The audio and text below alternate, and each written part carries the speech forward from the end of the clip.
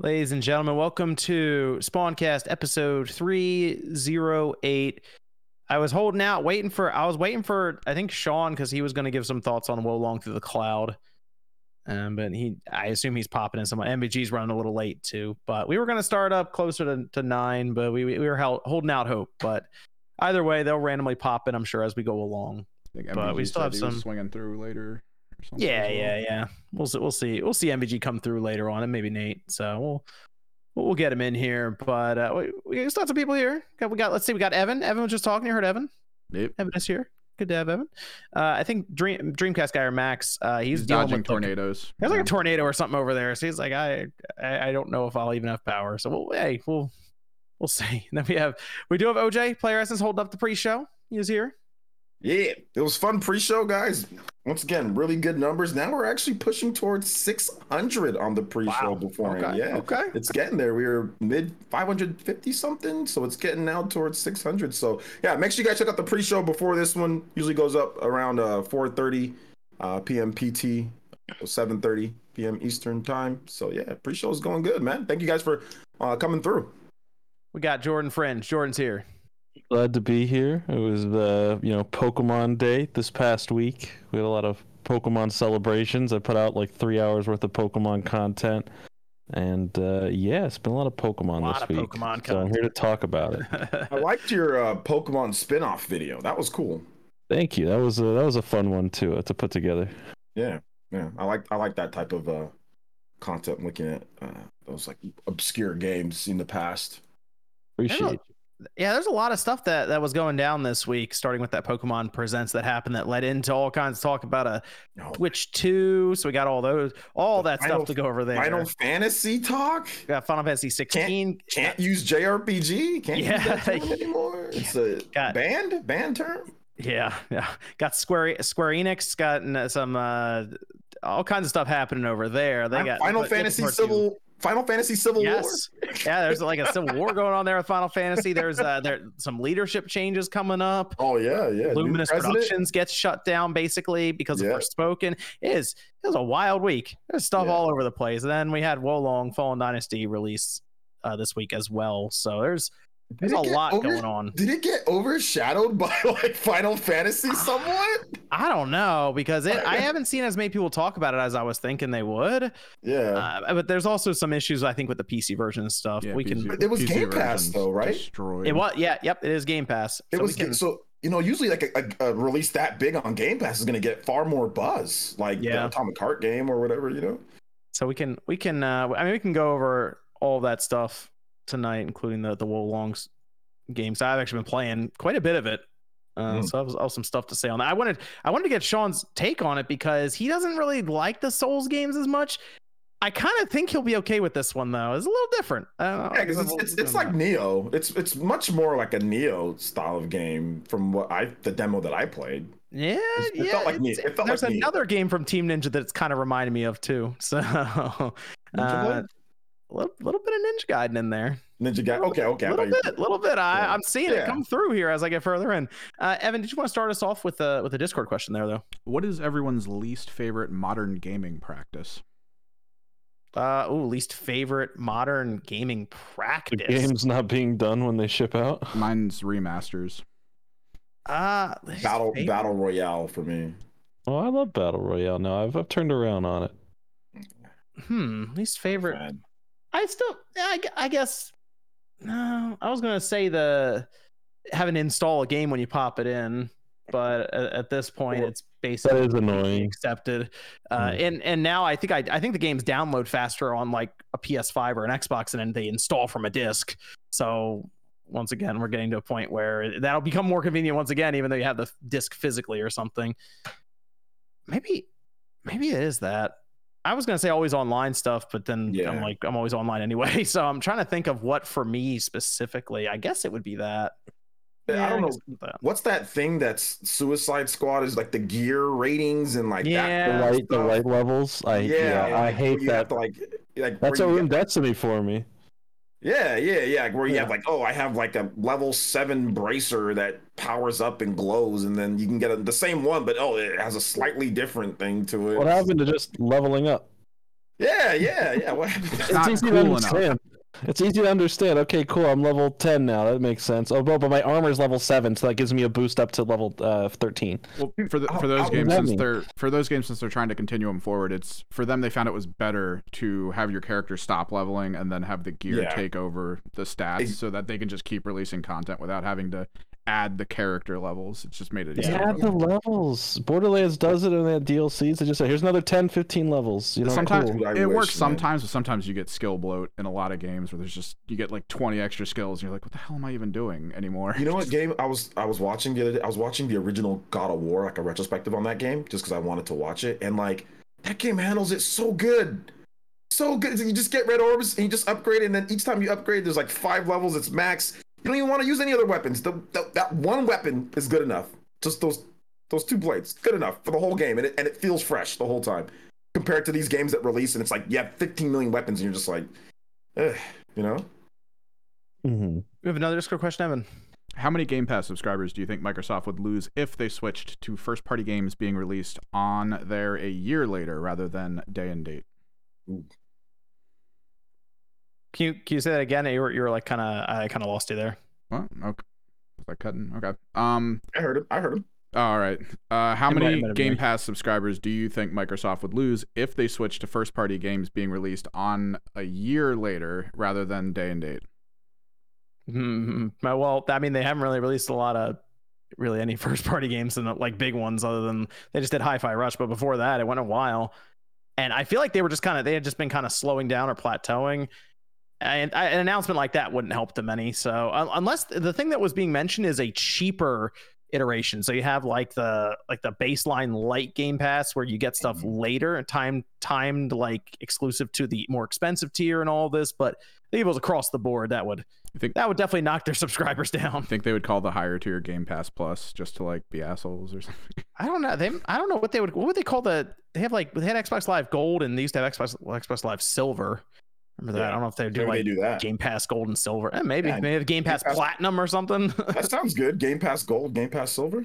Yeah, that's easy enough to kind of understand. Just yeah, I could see that. That would be bad. But I don't mind them trying to do different tiers and figure out ways to make it even cheaper if they can. One thing that was floated also was like having commercials play before you go into a game, and they try to get Game Pass to be almost free. Oh, so I don't know about all that. I wouldn't want that. Yeah. You don't want to watch a 4-minute commercial between playing a game? Or?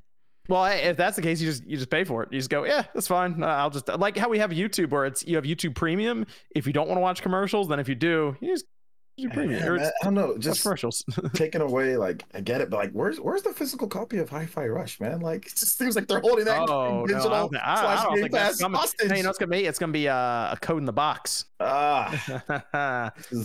I'm still waiting for that. That game looks like it'd be such a cool game to have just like sitting on the shelf, like a collector's edition.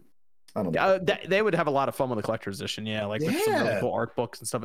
The box art, they'd have a lot of fun with that, I think. Dude, you can do a super expensive one with a guitar. Like, guitar? Yeah. Ship the guitar. I feel like you only make like 5 of those and just see who wants them. And all 5 would sell. That's right. I remember that. There was a skateboard. Look, there's a skateboard in Tony Hawk. And we all bought it. That was really cool. Right? Did you guys buy it, right? Yeah, I think everyone did, because I mean, I still need that Underground. I still need 3 and 4. You know, you're right. Jordan, you bought it, right? Yeah, I got it. Yeah. We all Evan didn't, but most of us bought it. Evan got it in spirit. You got it in spirit.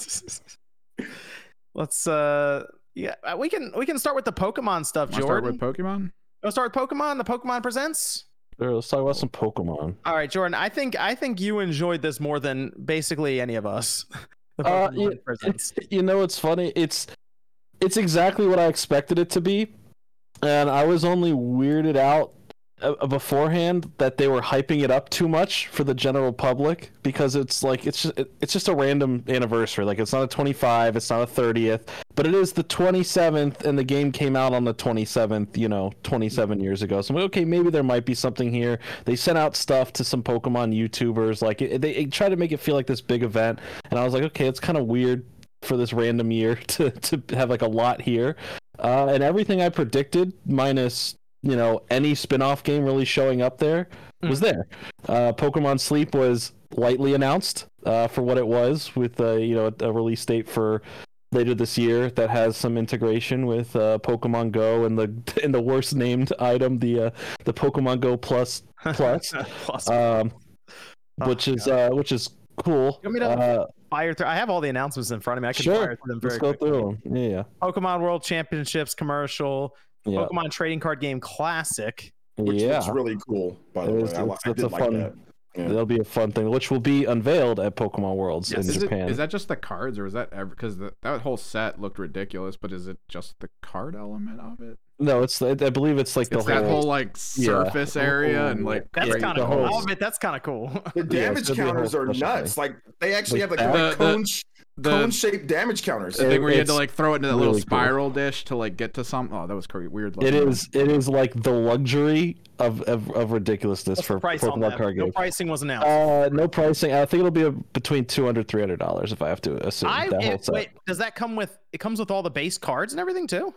It'll come with something like that. It should come with two. I'm guessing it would come with two different decks, or like just an assortment. At Charizard, Venusaur, and I believe they showed Blastoise too. So they showed off the Celebration-esque looking cards of the original ones, and like Chansey and Mewtwo and stuff like that. Then they also showed like a Ho-Oh EX and Lugia EX and a Suicune EX that were like brand new for like the older EX generation, which is just coming back now as a new format for the card games with Scarlet and Violet this month. So it's just a really cool set. It's for fans of the classic. At first, I thought they were announcing that like legally that they were going to allow like a side way to play like the classic version of Pokemon, since they're bringing back the original Pokemon trading card game for like the Nintendo Online. Like, okay, you can play the old school way of playing as opposed to the new way of playing. But regardless, it's like a premium thing. It's like a premium, like, hey, if you want to relive the older stuff and you want to have like a very nice premium set, it's a cool thing, you know. So we had that Netflix's Pokemon Concierge, Pokemon Unite update, Pokemon Cafe Remix update, Pokemon Sleep with the Pokemon Go Plus, Pokemon Scarlet and Violet updates, Pokemon Scarlet and Violet DLC, Area Zero, Hidden Treasure Area Zero that is ended the. Well, they're gonna have one out later on this year in the fall, and then the other one is winter 2023, which I guess technically if they just go to winter and drop 2023, it could be early next year. It's possible, yeah. But that was the guarantee that was going to be here. DLC, was DLC. That's what most people were waiting for, and that was the grand finale. We got our Split 2 DLCs that apparently will lead into the next one, so it'll be, you know, like it's a build up where that final one should release like that new like turtle shell Pokemon is supposed to be like the third legendary, and if you look at it, it's kind of shaped like the region. It has something to do with the terrestrializing, where it has every element involved, so I'm sure it'll have a big story leading up to that. It seems cool. We got to see a few new Pokemon. We got the announcement of about 230 Pokemon previously that are now coming back between both of the DLCs, which is also, you know, pretty cool. But it's just it was the standard affair. The show was, I wouldn't say overly too exciting. I think there was if you had tempered expectations, this was exactly what the show was going to be. I still expected maybe one sort of spin-off to be shown there, whether that would have been a new mystery dungeon or just a tease of something. But if there is going to be any more teases, maybe something in the middle of the year, where we get like an announcement of another Legends game or something of that, you know, sort. I'll tell you the only thing that really disappointed me, Jordan, is there was no Game Boy game going into the online service. My expectations going into it, I'd been like, okay, cool, that's fun.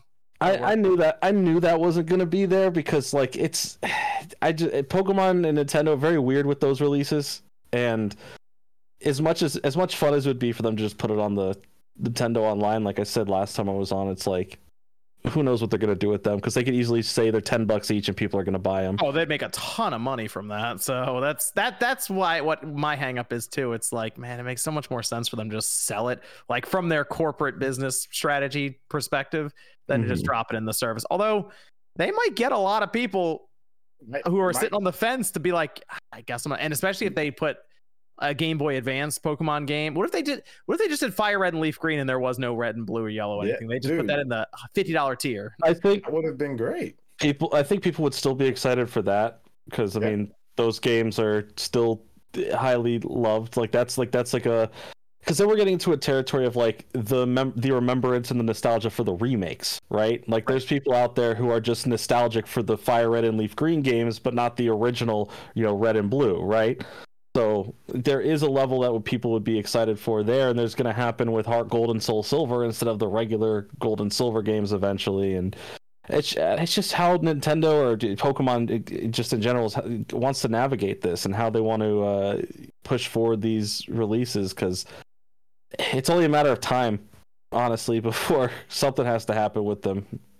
At this point, they can't just leave them behind. They're going to make a new version of them, re-release the old stuff, re-release the re-releases, or figure out how to remake it for a fourth time. Because the on 3DS, they're there, right? Like you have Pokemon all the way first and second generation. Yeah, you have a lot of them. So yeah, I think that's what everyone was kind of like maybe hoping for, that they would see that. Although I saw people saying like they're going to release, like they want them to release like red, blue, yellow, Fire Red, Leaf Green. Like they were going to. I'm like, guys, come on, they're not going to release all that fucking on that one day. They're not going to do all that. But I was hoping maybe for like Fire Red, Leaf Green or something like that. Maybe like one of them come out and say, hey, maybe more later, or at least announce like a collection, like even like a collection, like a physical collection of the multiple games that you can pick between. I think I'd spend a ridiculous amount of money on that. I think even more so like a hub, like an additional hub you can get for like the Switch, where it's like the Pokemon, like you even call like one of their spin-out games, the Pokemon channel, where you pay whatever the cost is and it updates and adds like smaller, like it's like, okay, here's your Generation 1 games, there's Generation 2, and it updates stuff and adds things, or it's an additional extra service, like instead of the $50 a month, if you pay $55 a month, you get access to the Pokemon stuff. I don't know, not that I want that, but at this point it seems like Pokemon in general is going to need some form of compensation for these older games. So it's just really depending on how they put them out there. But yeah, I get for the Direct overall, it's fine. It was a very fine Direct. Nothing too exciting, nor would I say disappointing. It was exactly at bare minimum what it should have been. Here's the Pokemon DLC. Here's a couple extra things you didn't know about. Finally, here's Pokemon Sleep, and then that was about it. Nothing too crazy. We got a patch as well that they released. They have a lot of bug fixes. Nothing really improvement for substantial performance or anything yet. So I don't know if you got a chance to play it since that patch, Jordan. I have not. Okay. I did. And yeah, nothing from what I can tell outside of, like sometimes there was this area for me at least that like would hard to hitch every single time. I guess that I went back to that same area near the beginning of the game that it didn't happen there again, but it could just be random. And then people don't like cross you up, like when you're like fighting against other people, like they don't like start like walking between your battles, like none of that is happening, but pretty much the same. Okay, so we're going to go back to the patch here soon, because that's part of that apparent posting on 4chan that got basically all this stuff right and mentioned a different kind of patch. So we'll get into that when we get to the Switch 2 rumors. Evan, do you have a Discord question here? Anything about either the Switch 2 or the what are people's stuff? Opinions on Pokemon Sleep? Oh my gosh. Pokemon Sleep is still weird. I mean, it got announced, what was that, 4 years ago or something? It was like 2019. And I mean, it's just going to monitor sleep. And basically, the one thing they have right about it is everyone can technically play it. Like, everyone's sleeping at some point, so you can play it. And I guess it kind of goes in line with, they're trying to integrate this with like way of life and improvement and stuff, because they have the Pokemon, is it called Pokemon Shine, Jordan, or Pokemon Bright, where it's where you're brushed for the kids and they brush their teeth and everything with it? Yeah, they had some sort of teeth brushing game, some incentive to brush your teeth. And then Pokemon Go is about going outside or walking and moving around and stuff. And now we have this. It's kind of pushing people to get more sleep. So I don't know. It just seems, not that it's too weird, but monitoring sleep. A lot of tracking going on now that I'm thinking about it over at Game Freak. Monitoring your sleep, like through your phone. I mean, I guess you could, but to really monitor your sleep, you need to actually have stuff. Yeah, you gotta have stuff hooked to you. Yeah, this doesn't really, and that's what I said. Like this, I've had my sleep monitored before because when I was in school for kinesiology, that we had certain things that we did for that, where they would monitor your sleep and we would look at the results and the difference between like a well-rested athlete compared to somebody who doesn't get enough rest, and like the performance between them. They would do that with some of the athletes. So I'm used to that, and I saw the crap that they had hooked in and like what would happen. And I've seen monitoring of sleep, and your phone can't monitor your sleep. It's interesting because like you can have Fitbits and stuff that can monitor your sleep because it's connected to like your pulse and all of this around your wrist, but your phone is just on your bed. So that's, I guess it just use like the accelerometer and stuff to monitor movements. I'm not really sure what they're doing with it. It's interesting. I guess you'd have to put it on your bed, but like I mean the concept of it, like, is it just that you press a button, it's like I'm going to bed, then you just stare at the ceiling for like 4 hours? I'm gonna be the best one. I'm just always gonna press that button and just always be asleep then. I sleep from morning to morning again. Here we go. That's the thing. I feel like it's whenever it's coming out, actually, I guess like the next couple of months or something, the way they're talking about it, and then everyone will put it through its paces and someone will obviously figure out how to cheese the system. So look, they should have just released like a Fitbit, like a watch. Like I think that, and then having this thing connected to it, I think that probably would have been kind of more like dope, you know, like a smartwatch, like a smartwatch. They have the Go Plus Plus. The Go Plus Plus. Maybe that's what sits on your bed. They probably will have you sit that on your bed, but I don't know. We'll have to see it in practice when it comes out. Everyone will try it, I'm sure, at least once just to see, and then we'll go from there with it. You have another Discord question, Evan? We got, besides the post-game content on Pokemon, does anyone on the Spawncast do any shiny hunting? No, I don't. Wow, Jordan doesn't. I'm actually surprised. I thought you would. I don't have time for that. That's a time sink and a half. Okay. I never got into the shiny hunting stuff. I just remember back in the day with like gold and silver when that came out, it was a big deal. There's red Gyarados, and then occasionally you would find one in the wild. But I never got into that, like trying to fill out your entire Pokedex or box with just shiny Pokemon. Because then people go from that to also doing what the EV or IV, whatever it is, training. And that is such a crazy meta to get into. A lot of time. Well, I was trying to hold out for Sean, but let's move over to Wo Long Fallen Dynasty before we go to the Switch 2 stuff that is connected to the Pokemon stuff. So Wo Long is out. It came out Friday. Did hit Game Pass as well as PC, PlayStation, and the PC version's kind of busted. It seems like they just ported the PS5 version to it because when you turn it on, it asks if you want to do prioritize frame rate or prioritize resolution on PC. That's very weird. And all the PlayStation prompts are there, the buttons and everything. So unfortunate stuff. But I did download it on Game Pass. I played it on the Series X, and I've been playing it actually quite a bit. I picked it up. Actually, once it dropped, I just grabbed it at midnight, and then I started playing it the next morning after I let it install and all this.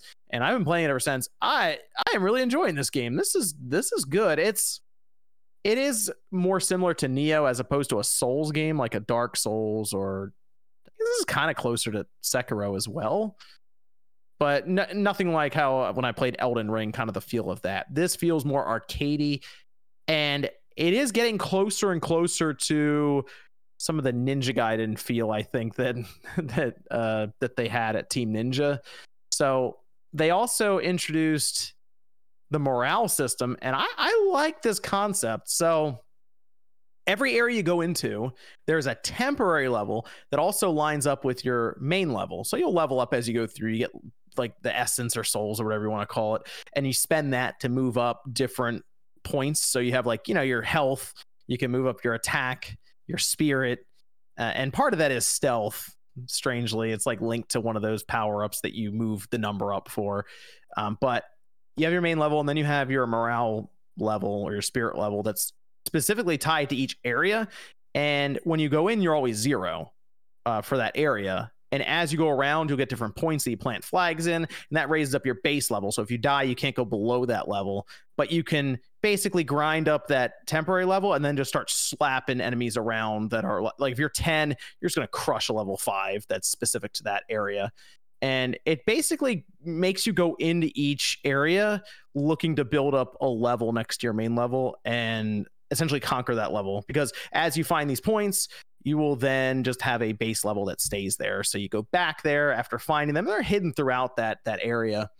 And it sounds kind of weird, but when you're actually doing it and you're looking for these points, I think it works pretty nicely. I do. So the way they have it with their dodge and parry and their blocking, you have just a block button and it's not tied to the parry button. So you basically have to choose, my blocking or my parrying this attack. And in order to dodge, that's also linked to the parry, where you have to double tap, in this case B, on the Xbox controller. So the combat's pretty smooth. There are times where you kind of get caught. I've gotten caught on a wall sort of, or in a corner or on a rock, and it sort of threw my character off a bit. But you have different weapons, dual katanas, single strong sword. You have the halberd, big spears, magic's involved. There's a lot going on with this game, but there's seemingly constantly something going on. And I think this is also a Souls game Souls-like game that is very approachable, and it feels fairly easy. So I'm not having a hard time with it yet. But I also understand, being like 5 or 6 hours in, this is apparently like a 30-hour game. So I'm sure there's going to be that boss that'll drive me up a wall when I'm playing it. The stealth isn't great in the game. Get it sneaking behind an enemy, not very good. There's no button to crouch down and quiet your character or slow them down. It's basically slightly tilt your controller stick and move forward. That's the sneaking in the game. But I do like it. I'm going to continue with it, and I do recommend it as well. I think this was a good pickup on Game Pass for Microsoft, making the move to get that done with Team Ninja and Koei Tecmo.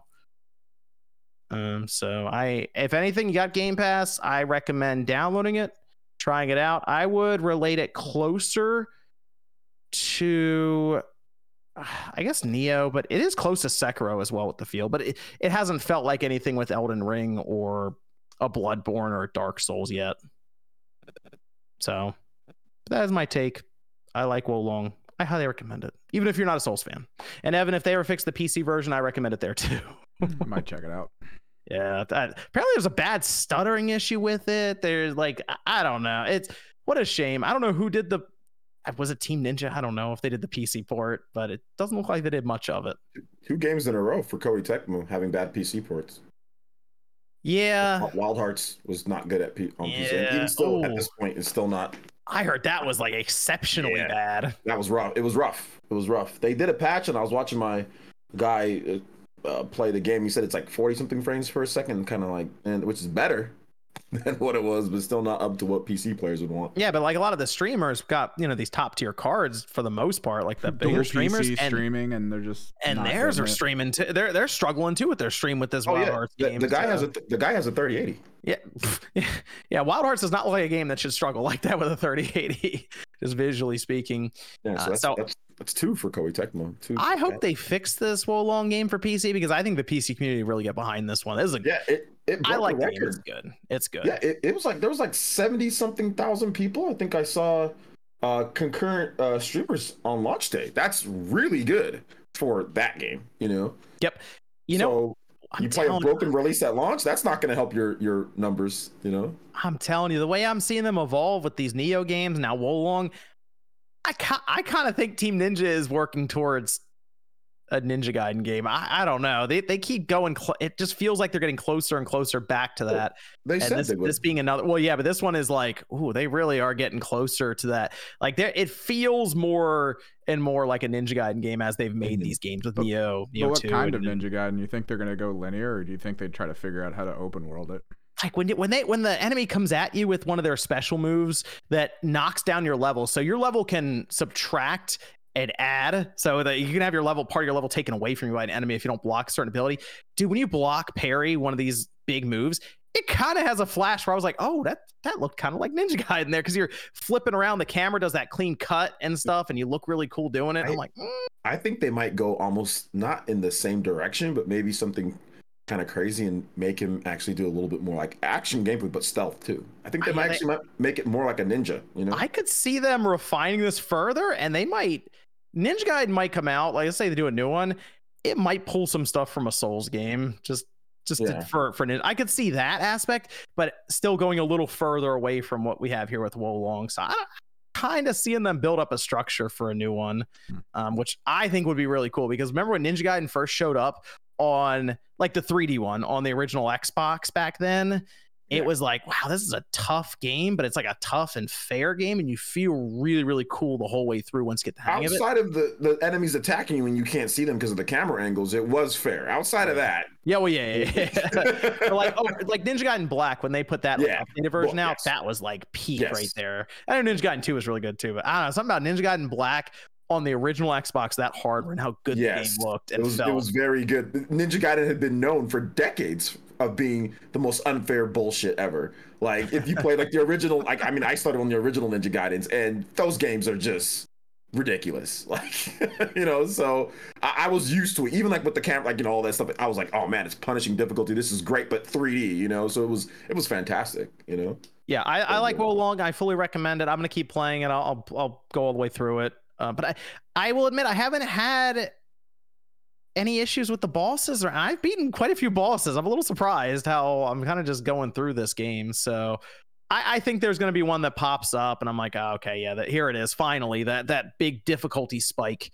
But I will admit being able to change your level and kind of grind a little bit for that temporary level that then makes you stronger against the boss has helped a lot. So maybe if you do a run where you do, I guess, quote unquote, minimum like spirit levels where you can't go above whatever the flags that you're planning are, or maybe someone just tries to beat it completely at 0 all the way through. Maybe that's kind of the built-in difficulty, but it's Team Ninja. I'm telling you, this is a good one. They did good here. I like it. And again, Game Pass. Yeah, you download it, try it, see what you think. There's also demos, so you can just play the demo. So let's Evan, we have any Discord questions over there? I mean, we are going to get into this. In honor of the Pokemon 4chan leak, what's the wildest rumor you've ever seen that turned out to be actually real? Wildest rumor? Ooh. Wildest rumor that turned out to be real. I'm trying to think. I know the Pokemon Let's Go stuff got posted on 4chan way early, and no one believed it because it's like, that's dumb. It happened. Yeah, Pokemon Let's Go one might be the wildest one if I can just think back. Then there was also, I guess it wasn't so wild, but I mean there was the Sora Super Smash Brothers. The guy was like, yeah, I work for a company. Sora's the last one. It's either that or it's probably MVG covered it, because I do remember this with the Halo 4 barn leak. That was a good one too. Yeah. Because it was just so stupid and ridiculous. No one believed it. And then boom, it was real. The whole time. Jeff Grubb said Microsoft was making a game with Kojima. Oh, that's a good one too. There's Jeff Grubb. Yep. Yeah. All right. I was waiting for MVG's going to be in here, and I wanted him to discuss some of the Switch next gen, Switch 2 stuff. So what's going on? Let's MVG's here. Oh, he just popped in. Look at that. With his hat and everything. I wasn't even looking at the looking at the topics list I had here, and I didn't hear the Discord thing go off. Oh, okay. MVG's here. Good to have MVG here. Got all the blue going on back. Very nice, very nice. Yeah, we don't know what happened to Sean. He posted pictures at one point of grapes, and he has a weird thing with grapes. So we assume he's just like, he's grape combing out. He's just done. Who knows? I like grapes too, but I don't eat them too much. All right, cool. We got MVG here, so we can go into the Switch 2 rumors and leaks stuff. Oh, there was a lot of stuff going down with this one after a 4chan post that happened. Jordan, real quick, when you saw the 4chan post, did that surprise you a bit? Just the Pokemon stuff that was in there, that they seem to have everything right. Not really. I'm just more so surprised that it was more to a T and not just like truth hidden among lies, Okay. It was just straightforward. It was here's this, this, and this, all the names. I don't even know how to pronounce those Pokemon names, but they spelled them all right. So they're all correctly spelled. That was shocking to me that he actually got the exact names, because even like with Pokemon Go, like Let's Go and all that, it was just general things, right? Even though it ended up being correct. But this one was to the T, like the names. That was, this person he knows, like he has some actual part. Whoever it is saw the information early. That's all we know. Whether it was through press or they're actually a programmer, or who knows. But they had the info early, and they decided to go to 4chan with it a few days beforehand. Yeah. So there's that. And then at the end, they just kind of threw in the idea of them working on a patch for they came back and clarified next gen Nintendo system of some kind. They made sure to come back and specify, no, it's not a Switch Pro or mid-gen or whatever. This is for something completely different that Nintendo's bringing to market. And they also left another, I noticed this in the subject, left another one of those MD5 hashes. So I don't know if that's like, oh, I'm coming back at some point, but they left another one. So he said that he's done. He's not going to talk anymore about it. That's what he said. Okay. It was interesting to see that was there. So I don't know if that was just if I have to come back, this is here, but if not, whatever, it's fine. I'm going. So that of course started the rumor mill big time for Switch 2 stuff. And I think it's just because the shock that, oh wow, this information was dead on, and they would be producing a patch for a next gen system. They said with DLC 2, although who knows, translations and stuff, they could have jumbled up the sentence some, but if it's coming alongside of that DLC, that would be the winter 2023, but again, winter could go into 2024, so it's somewhere in there. Basically, I would assume by March of 2024, April, there would be some new system at least having been announced by then. Yep. I think you're right. You think we're right, MVG? Think you're right? Yeah. I think it's fair to, I think I would put money on that, that there'd be something before 2024. So, I think it's, look, this 4chan thing, I personally think, this is my opinion, I think it's all bullshit. Oh, right? Okay. I like it. Okay. Yeah. I feel like this person obviously got inside info about Pokemon before the announcement or the event that was shown. And he used that to build trust, right? And then he just kind of just throws in subtly that, oh yeah, we're working on next generation Switch. I don't personally buy it. And I also want to say that, like, who else has corroborated? No one else has corroborated this info. And usually, that there's more people that come forward with this stuff. So I'm not sure if I believe this, right? I do believe there's an announcement of a new Switch coming at some point, later this year or early next year. But I'm not sure about the 4chan stuff. I feel like it's just a little too good for me. It's lined up too well. Yeah, it's just lined up too well. It's lined up too well. Go ahead, OJ. Sorry. Yeah, I want to ask. I want to get your what do you? Just so I clarify. And sorry to interrupt. What do you think is that he's actually not working on anything? Do you think that that what's bullshit? I think no. I think he's obviously got some inside information about it. He's aware of this stuff, and he's working somewhere that obviously knows about this stuff. But I also don't believe he's working for a contractor outsourced studio. I agree with you there. That's bullshit. I do agree with you that he's lying about that. Because that would be something that I feel like could be connected back to the person, right? Exactly. Yeah. So I don't feel like this person's being honest, right? I feel like the information that he had that he announced is he got that information one way or the other, and that's indisputable.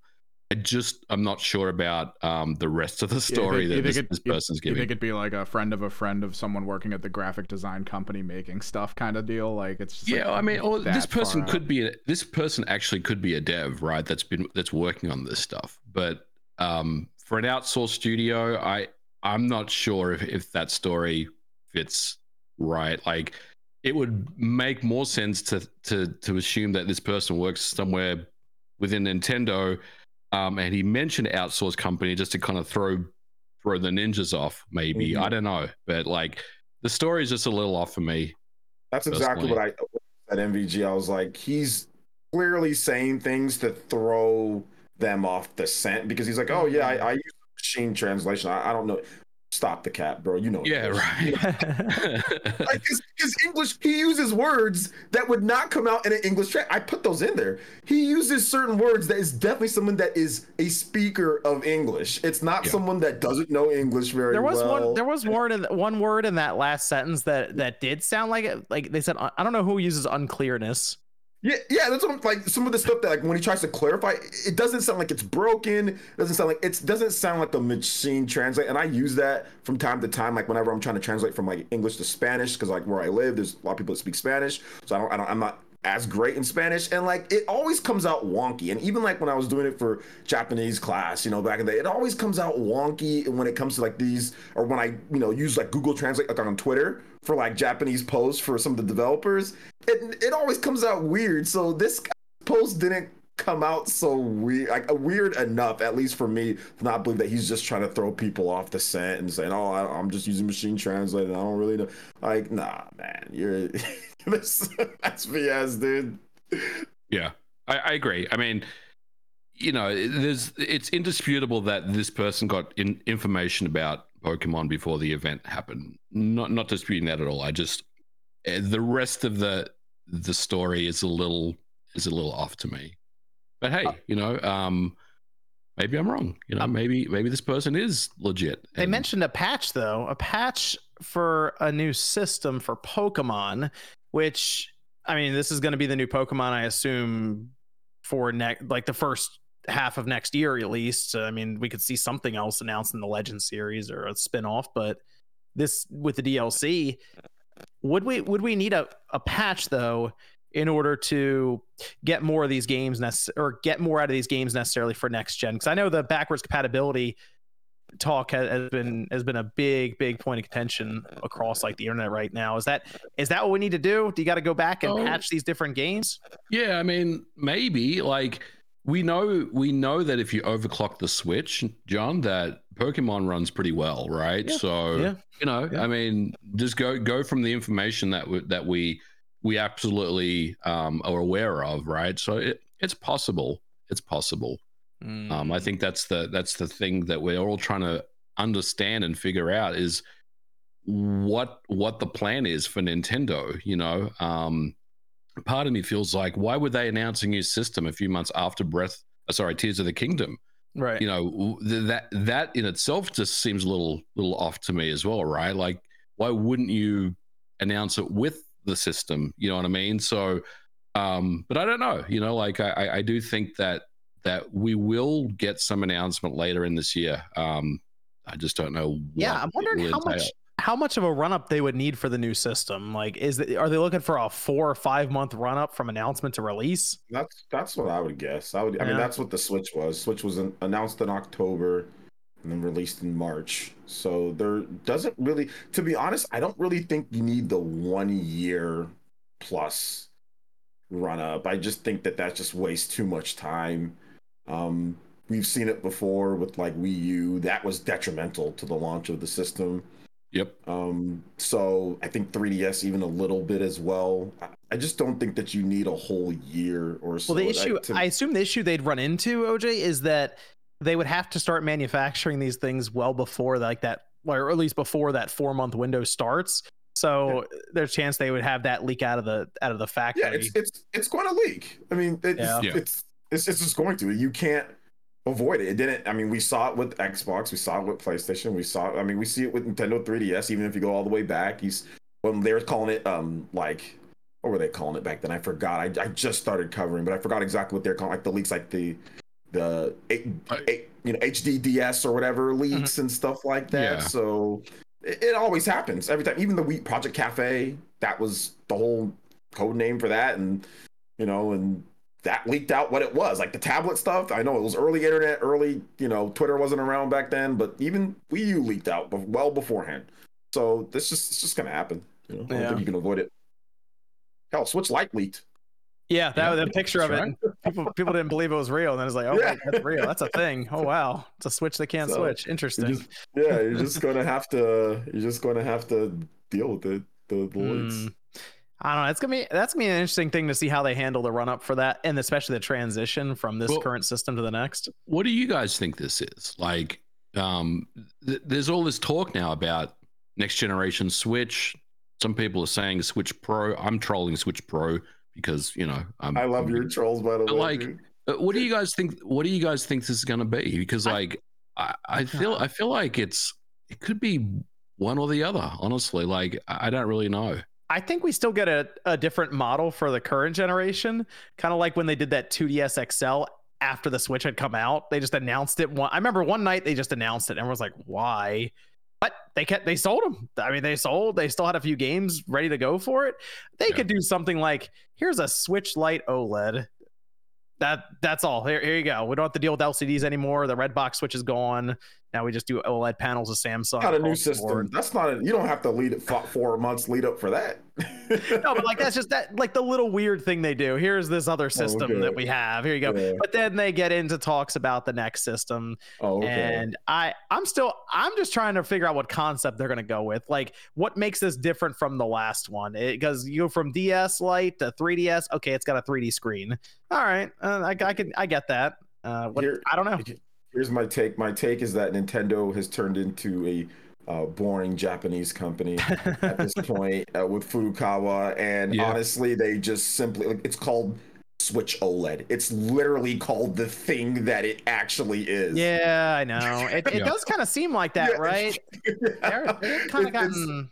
So I'm thinking, and I'm saying that a little bit tongue in cheek, but like, I'm thinking that it's going to be kind of like what Jeff Grubb speculated. Okay, he speculated. He didn't say that it was, so don't go rush Jeff Grubb's channel or whatever, but he speculated that it will be a bit more than what a Game Boy Color is. And if you look at what RGT says, RGT goes ballistic when you talk to him about Game Boy Color versus Game Boy, because Nintendo counts it as the same system. And as MVG knows, and as everybody here knows, Game Boy Color was not. It was like, it had a hell exclusive games. It was more powerful. It was definitely a different system, but Nintendo counted it as that. So I'm guessing they go somewhere in that realm. That's my guess. They be just kind of boring a little bit.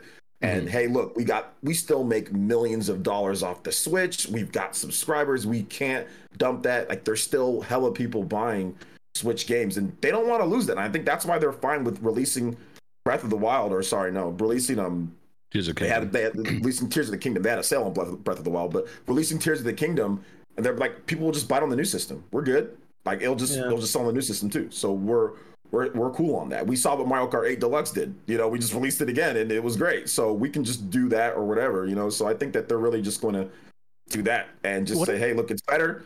And then they easily have the best selling system of all time. I am curious, what if they set up and did some different weird model, not necessarily a Switch Lite OLED, but what if they did do like a Switch Plus and it's just the same chip overclocked and they have different cooling or something in there, or they do a Switch table like TV top box where it's just that's it, it's just a little box and they've overclocked that chip to get better performance out of it, and they just call that like the Switch Home or something. How much would they charge for something like that? That's a good question.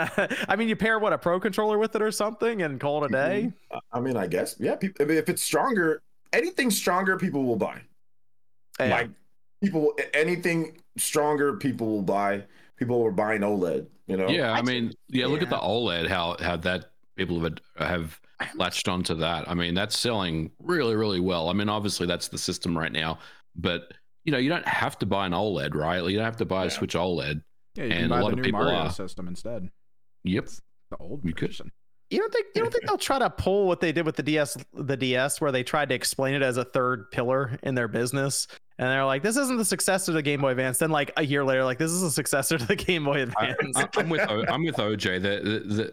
The decades of taking risks are out right now. I think you're right. I think Furukawa is very, very safe. There is a plan, and they're just going to stick to it. They're going to just. He's insanely safe. Like, when was the last time you guys saw this guy? He doesn't even like to be seen. Like, he's even just living in a bunker right now, giving orders. Yeah, like I think that's what he just shuts in, and he's just like, no, this is business. This is this. We're gonna do this. He seems incredibly calculated, like more than anybody. And he's also not. He's really young for his position. So he seems just like, this is what we're gonna do. This is what sells. This is what doesn't sell. This is selling. We got to have this. And like, he just doesn't seem like he wants to mess around with anything outside of what's going to be the most efficient or best. Like, he doesn't show up in Nintendo Directs. He doesn't do any goof. He wasn't even at the Nintendo World. Yeah, what was that? Why didn't he go to that? He wasn't even there. That's interesting. I mean, Miyamoto was there, and Doug Bowser was there, I think, and who else was there? There might have been a couple other There's a couple. It is kind of Miyamoto's thing, like these theme parks.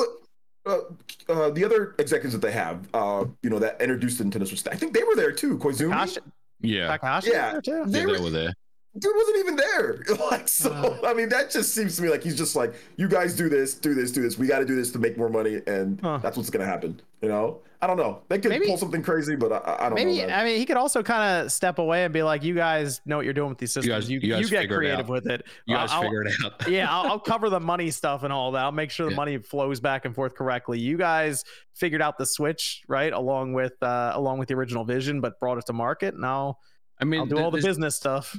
There's definitely something to be said about going out on top, right? Like, leaving, the most successful system, behind as your legacy. That's a pretty big deal. But I think Furukawa is going to stick around for a bit. I think, this is a longer term strategic thing that I think he's going to stick around for, at least for the next generation and possibly beyond that. But I think he's obviously doing all the right things over there. So, maybe he does nothing. MVG, maybe he does nothing. We haven't heard of him. How do we know that he does anything? I mean, that's a good point. Turns out he was ChatGPT the whole time. But another way to look at it is if he's doing nothing and they're selling 122 million units and counting, and why change it? Koizumi's doing all the work, right? So, okay, well, real quick, when do we think? Well, now with what we're seeing here, some of the talks, when do we think the next system, we'll just say for fun, when do you think it'll release? Release? Yeah, I need a month and a year. Month, down to the month. I need the month. Yeah, the month. Are they gonna come for me if I commit to a year and a date? I don't even think Nintendo really knows what's I like when you get trolled. It's funny. So please say something. Come on, just belt off a string of numbers that means nothing. 2024, but I don't really know what month. I mean, when did like the light come? It was like September, wasn't it? And the OLED. Yeah, because it launched next to the Zelda game. Link's Awakening. Yeah, so I think it was September 2019. I'm gonna say September 2024. Oh, okay, so a little bit out. A little bit out. Yeah. I want to hear John's. And what do we think the RRP on that's going to be? 400 higher? I think they're going 400 on it because it's just how we are with pricing around everything now. They're probably like, well, it's kind of the way it is. Yeah, 400. Yeah, 400. I'm gonna. I don't know. I think they're gonna be boring. Yeah, I think they're gonna be boring in spring. Okay, spring. You said spring, OJ? Yeah, sometime in spring. Yeah, I'm kind of thinking March. I'm between April and March. Yeah, for 2024. Launch this year, launch it next year. I'd like to hope I have a dev kit. Right before then, because you're not getting a dev kit. You're not getting a dev launch without it. It's not that much time. Nintendo hates you. You're not getting a dev kit. I'm gonna play it safe. I'll just go with March. They're gonna reenact the Switch launch all over again. Wait, I mean, already have a dev kit, MVG? Wait, is that where's your dev kit? No, stop lying. He's trying to throw him out. He's got a dev kit.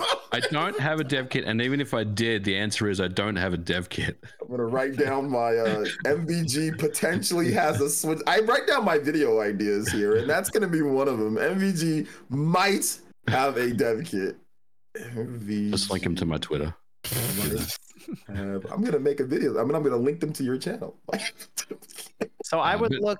Go ahead, MG. No, I was gonna say. I think March is. I mean, that's a pretty good, bet to make as well, given the success they had, previously. So yeah, I mean, it's possible. But I wonder if it is March next year. What are they going to have ready to go for launch? Because that's the other thing, right? They have to have, and they know this, right? That they have to have a pretty solid launch lineup of games. I think they have cross-gen. They got a Mario Kart game. Yeah. And maybe that's all it takes. Maybe it's Mario Kart and Metroid Prime 4, and maybe a couple of, I'll just say, Switch games that had been patched and brought forward with new features. That could be enough.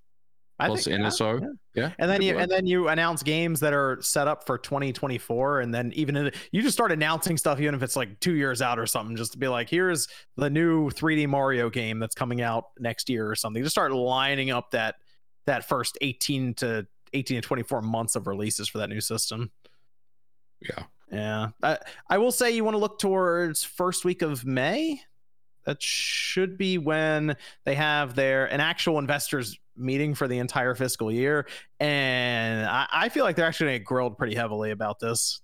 Yeah, but they're just going to give their responses they always give. Yeah, but didn't they, at an investors meeting, didn't they announce that they were working on the NX or something?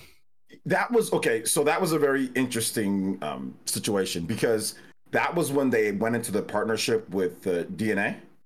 And smartphone, and they were doing really bad with the Wii U.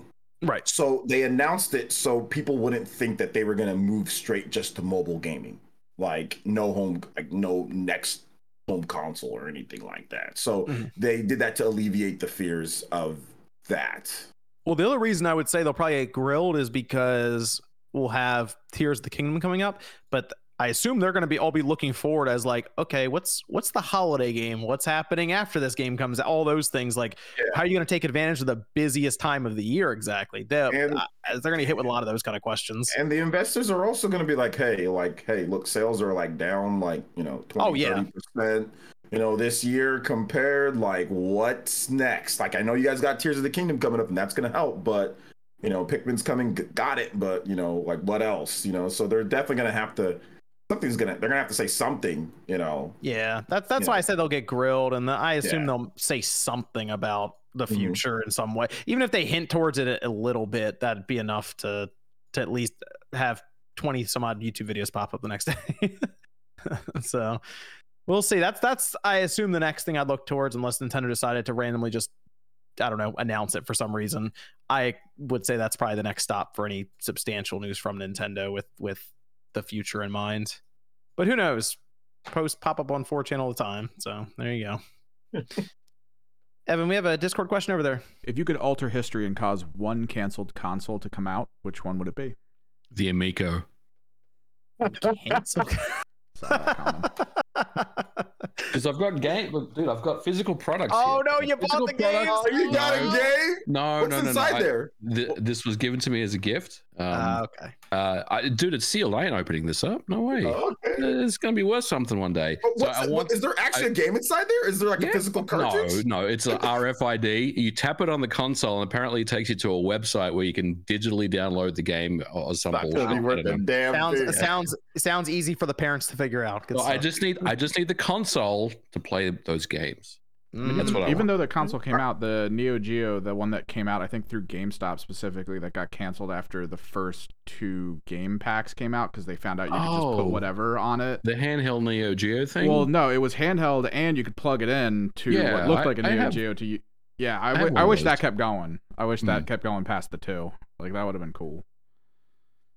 I like to assume there was a Dreamcast 2 in development somewhere and they just had to cancel it. Probably. Yes, that would be the thing. I don't know if that was ever. There was some rumors that popped up about a Dreamcast 2, but I don't think it was ever real. But yeah, if that thing was ever, or even like that, remember that Phantom system? Remember that? Yeah, I do remember. The Phantom system, which was supposed to be like PC console gaming, I think someone has one that's done a video on it or something. Yes. I gotta dig that up somewhere because that's interesting to me. Yeah, that was the early 2000s. I remember it was like at E3 and everything. Like it was like a silver, cool looking for the time, cool looking box. And I was like, oh, so I remember, what was I doing back then? I remember I was working like fast food or something. I remember seeing it. And I was like, whoa, this is cool. We had internet there. Joel in the chat was saying, I'd take a PS Vita 2. I would take a PS Vita 2. Yeah, why not? One of those. Let me take a look at some of the super chats here. Geeky Gaming Family says, have any of y'all watched the Psychonauts 2 development documentary series from Double Fine? It is really interesting and was recorded over 7 years. Yeah, it's like a ridiculous amount of episodes and time to watch that. I did check the first episode just to see the quality, and it's pretty good. So it's like an entire season to watch. It's 30 some odd episodes. It's a lot. I've watched the whole thing. I'm not gonna. It took me about 2 weeks of basically. I just watched a couple of episodes a night and got through it.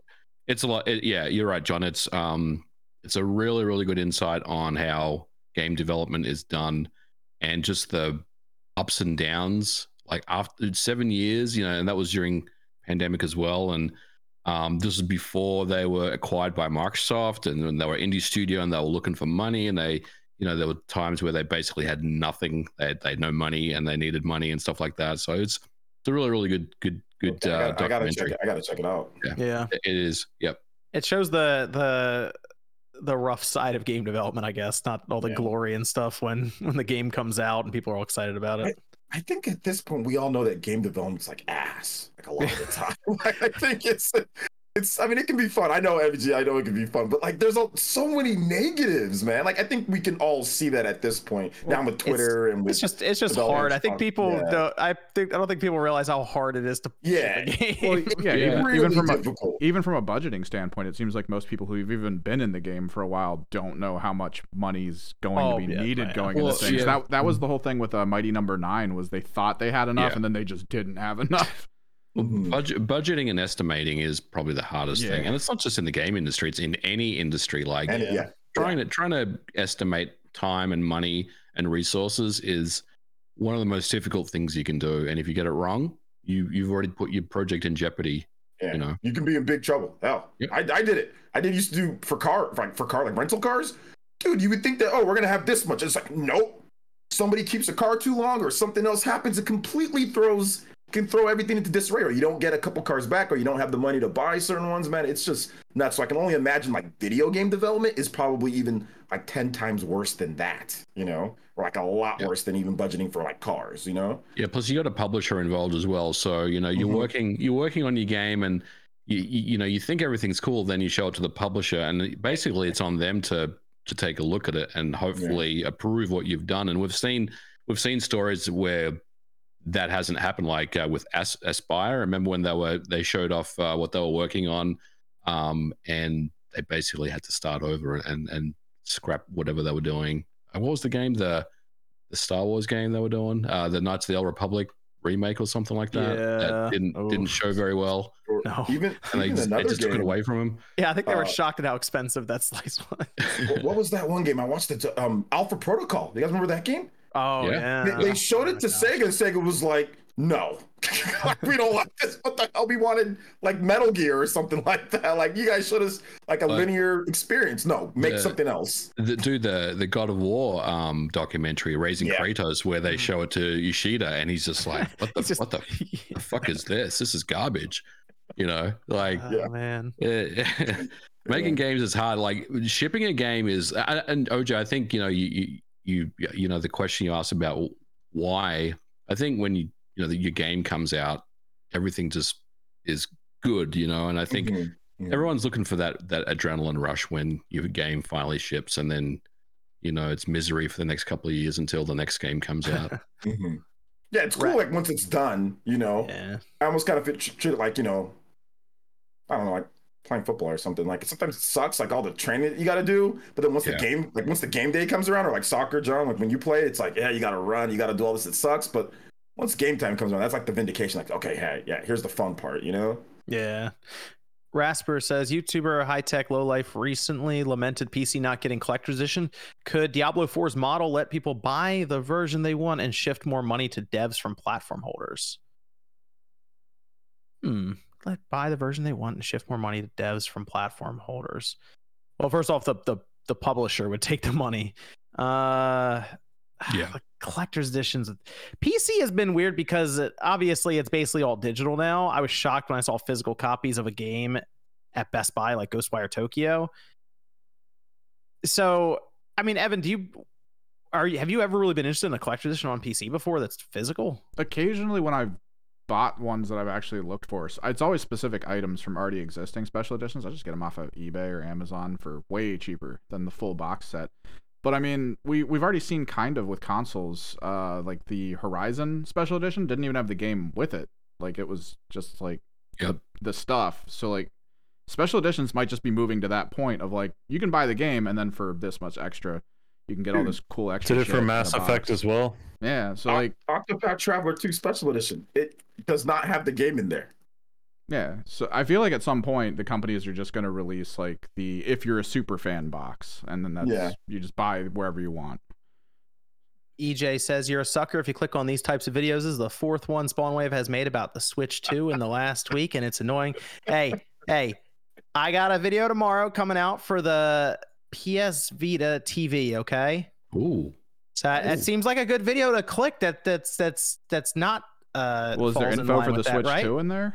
I might have to put it in there. I don't know. Just at the end. Just at the end. Just say it out loud. Seems like a good one right there to check out. So we'll see how that does. Also, I gotta pump up the next gen Switch numbers. They made a good point. Not at 10%. We got a call for a boycott. Gotta pump the numbers. If we want to pump the numbers up. Ghost says, question for OJ, do you think the Switch 2 rumors will help push the hardware up in sales when the console drops? Personally, I'd take the PS5 over. Do you think the Switch 2 rumors will help push the hardware up in the sales when the console drops? I don't know about rumors, but the boycott that's going to come will be the boycott. The boycott. I mean, a system sells based off of what content that you have, so that's how good a system sells, not rumors and not all that. So when the system launches, does it have something compelling? Well, if it does, then it's going to do really well, usually. The big fans always buy the system usually right there. But in terms of how sales go on, like if you have Zelda or if you have Mario Kart, then it's going to sell incredibly well. It's probably going to do better than most of the systems that are currently out since its launch. So that's just kind of how it always works. Look, whenever Nintendo announced it, there's going to be a stupid amount of hype online. Let's be real. People are really excited for it. But like how the system does in the long run is based on like the content that's released, right? So if you have really good compelling content released, then it's going to do really good over a long period of time. Like that's what the difference between Switch and Wii U was. Like Wii U did not have enough of it. A lot of it was going to 3DS in terms of like games like Fire Emblem and Animal Crossing and Pokemon. Wii U wasn't getting those games. It was going to 3DS, so 3DS was getting those sales. All the money. Yeah. Switch this time. Switch got those games. They announced the Fire Emblem game for it before the system even came out. There was a mainline Fire Emblem announced, and there was Mario Kart, and there was going to be Animal Crossing came, and Luigi's Mansion. Luigi's Mansion did not come to Wii U. It came to 3DS. And that game sold 10 million copies plus on the Switch. And look at it this way. There's not going to be, I don't think there's going to be any questions from third parties when that next system comes out. So you feel like Bandai Namco, who was on their back foot all gen, are going to be like, we're there day one. All these no questions from Japanese third parties. Hey, Microsoft be there with Call of Duty apparently right away. So they have to with a gun to the back of their head. Force 10 years. This is from Paleo. Says the new dinosaur Suicune. Hey, help me out. Help me out here, Jordan.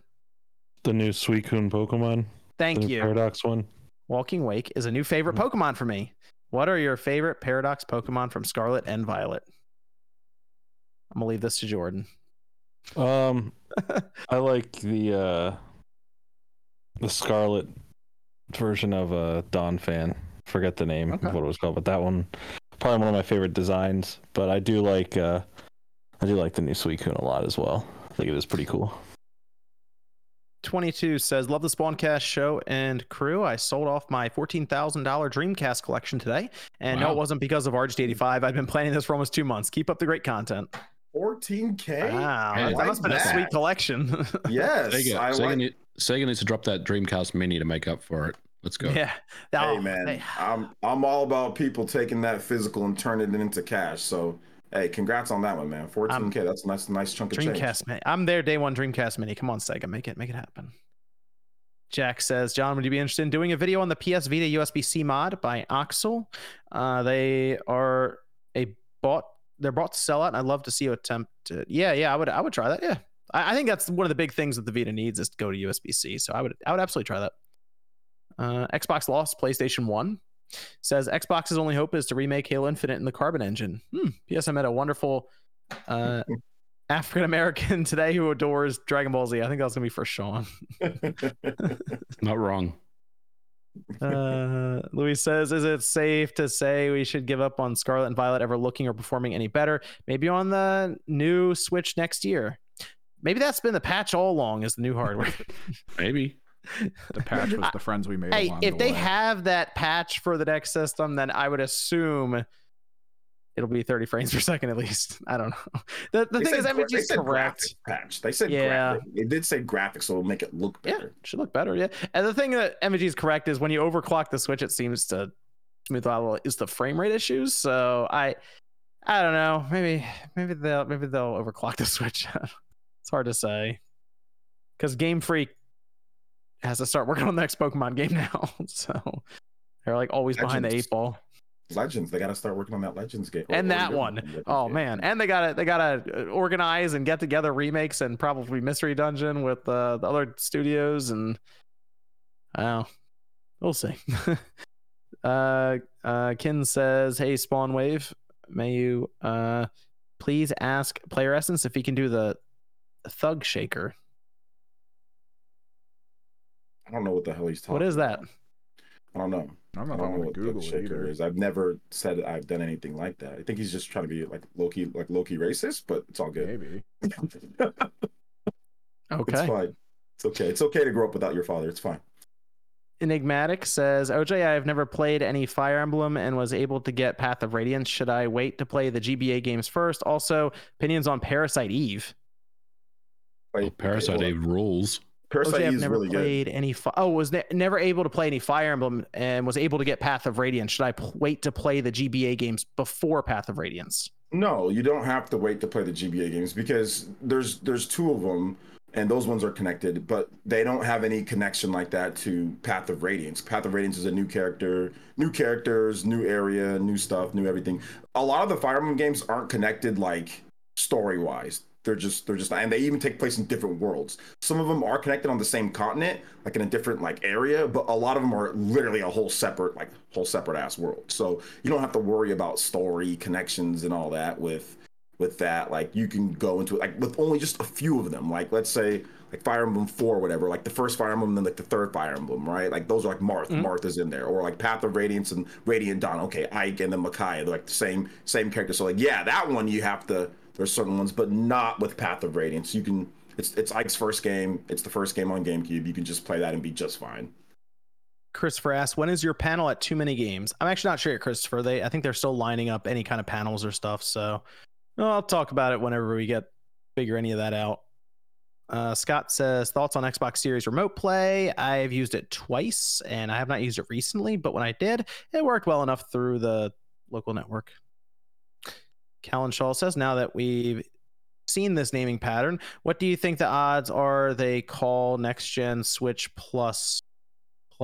One thing, Plus isn't plus enough. Oh, they got to play it. Hey, this is where they play it safe. Name it something basic. You don't have to get crazy with it. You don't need 2 pluses on it. That's the Pokemon company. That wasn't. Otherwise, they would have just called it Switch Plus. The OLED.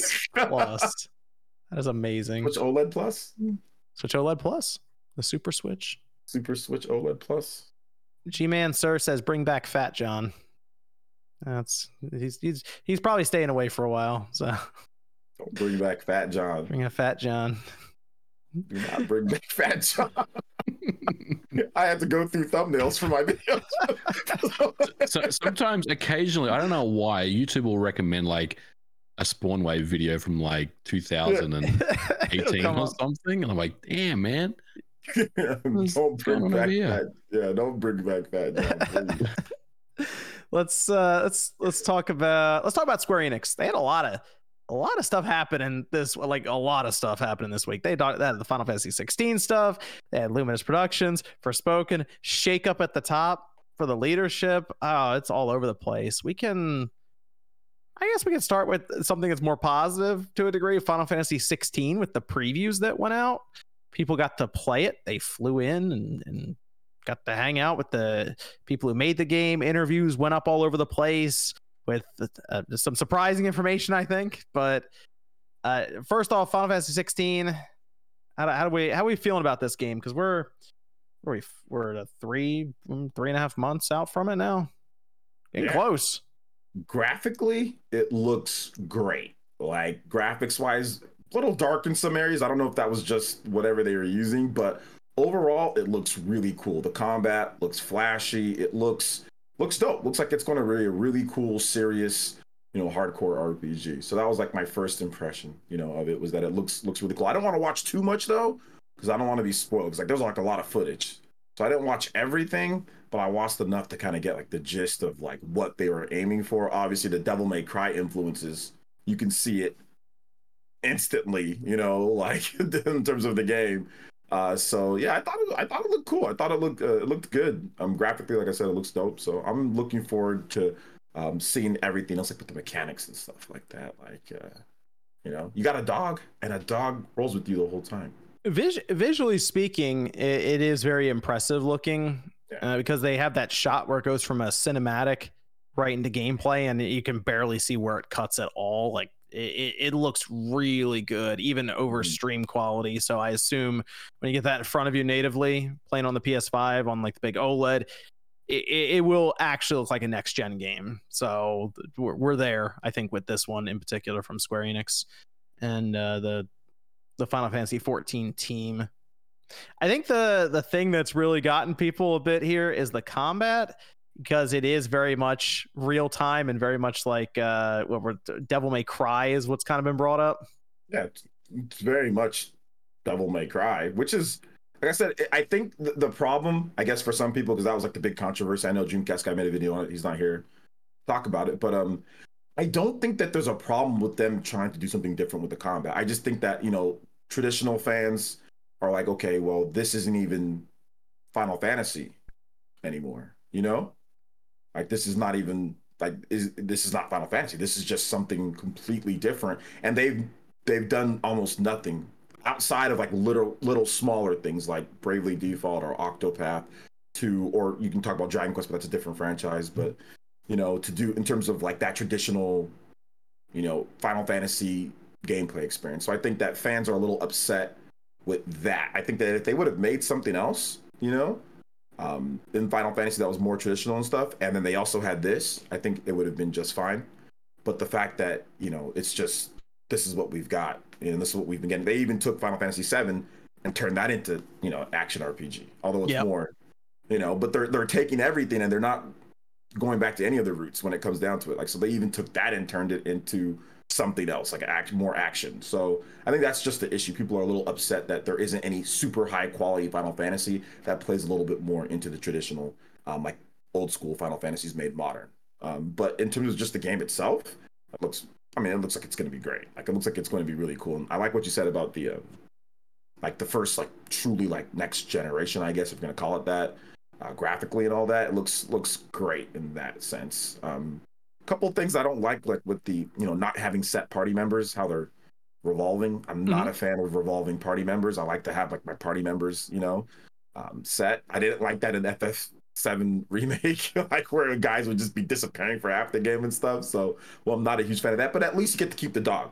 So it kind of reminds me of like Secret of Evermore, like where you're like, dude, I love that game. That game is so good. Yeah, it was really good back in the day. I remember playing. Me and my brother used to play it all the time. Beat that on the NSO. Yeah, your dog would evolve as you go to different places. Your dog would change, and it was really cool. So it kind of reminds me of that. So I like that. You got a leveling up doggo that stays with you the whole time. So, and the voice acting is incredible. Like, oh my goodness, like the voice acting with that one lady, like the blonde chick, like that was super good. So like everything's really, really high quality with the game. So they have other characters that will kind of evolve over time, but yeah, they are focusing primarily on Clive as like the main character that they're going to follow. They have the big icons, which look pretty cool, because they have those battles where it looked ridiculous. Like it was like the big kaiju fights almost going on, and they had all this camera angles snapping all over the place and looked super over the top. So when you summon down Ifrit and all of this, and they just start clashing. I think there's going to be some really cool set pieces in there, and the fact that they get to push it to a mature rating with a very talented team behind it. I wouldn't be surprised if this lines up as being I can't really say, I don't know, maybe the revival of Final Fantasy a bit, because they kind of admit, hey, Final Fantasy's struggling. It's a bit of a revival. It's a little bit, I mean, I don't, sales wise, I don't know, because, the last one, Final Fantasy 15, sold incredibly well. And it was on multiple platforms. But this one, I think in terms of just like Metacritic wise or just like reviews wise, yeah, I think it's going to be the best reviewed Final Fantasy game, major Final Fantasy game that we've gotten since probably not. I'm not counting Final Fantasy 14. I'm not counting that. Probably since like Final Fantasy 12. You know, I started playing because I going into this game, I realized that a lot of the team was like behind Final Fantasy 14, obviously with Yoshi P at the top of it. When I started playing Final Fantasy 14, that is the most Final Fantasy game I think I've ever played. The story, the characters, the world around it as they're explaining it to you, I'm like, this, I don't know. It just seems like people who have missed Final Fantasy for the last 2 decades just need to go play Final Fantasy 14 if they haven't yet. I know it's like an MMO, but MMO, yeah, that's the problem. Dude, I'm looking at this thing. This is like, I understand why now as I've gone through it. Dude, one night I started playing it, right? And I'm like, all right, let me check this out. I look down and it's like I had missing time. It was like 5 hours later. So what happened? It was that MMO thing, Evan, where at one point we got really into, this is a long time ago, one MMO where we flew around in ships. I swear one night we played that for like 6 hours straight and I didn't realize it. So I had to kind of stop for a minute. I'm like, all right, what happened with this game? But it does have that mindset of reminding you that it's Final Fantasy in a world that is highly addictive with that's what it was. Yeah, but this dude, I don't know. It's high quality. The story you can play by yourself completely all the way through, and things are actually happening that seem substantial even early on. I didn't get any expansion yet, so I'm like, this. I get it. I understand why this is the team behind Final Fantasy 16 and why they just backed the truck up for them to make it. So it's, hey, if people miss it, and it's basically kind of turn-based, right? It's like that MMO style. Hey, you like Xenoblade? There you go. You're right in there. Final Fantasy 14 has that MMO combat. I actually think you would like it, OJ, to be honest. I know it's like the always online thing, but yeah, I'm just not an MMO guy. Like, I think I'd probably like it, yeah, because it looks dope. I'm just not a fan of MMOs. I don't know. When people talk about it, it just sounds like a single player game that you play when you walk into town. And you'll see other people, and you're like, oh yeah, this is an MMO, and then you just walk back out of the town. They say you can do it with, like, you know, you can play through it multiplayer and all that, but I mean, I was just playing single player. I didn't really match up with anyone else. I was just going through it. I'm like, oh, okay, cool. This is good. So it sounds like there's a lot there. I'm probably never going to get to it all, but I understand. I understand the Final Fantasy 14 love now after seeing it. So them going to this, I feel like they're just bringing a lot of what they learned over the past several years. And apparently, this is odd, it's not using Unreal Engine.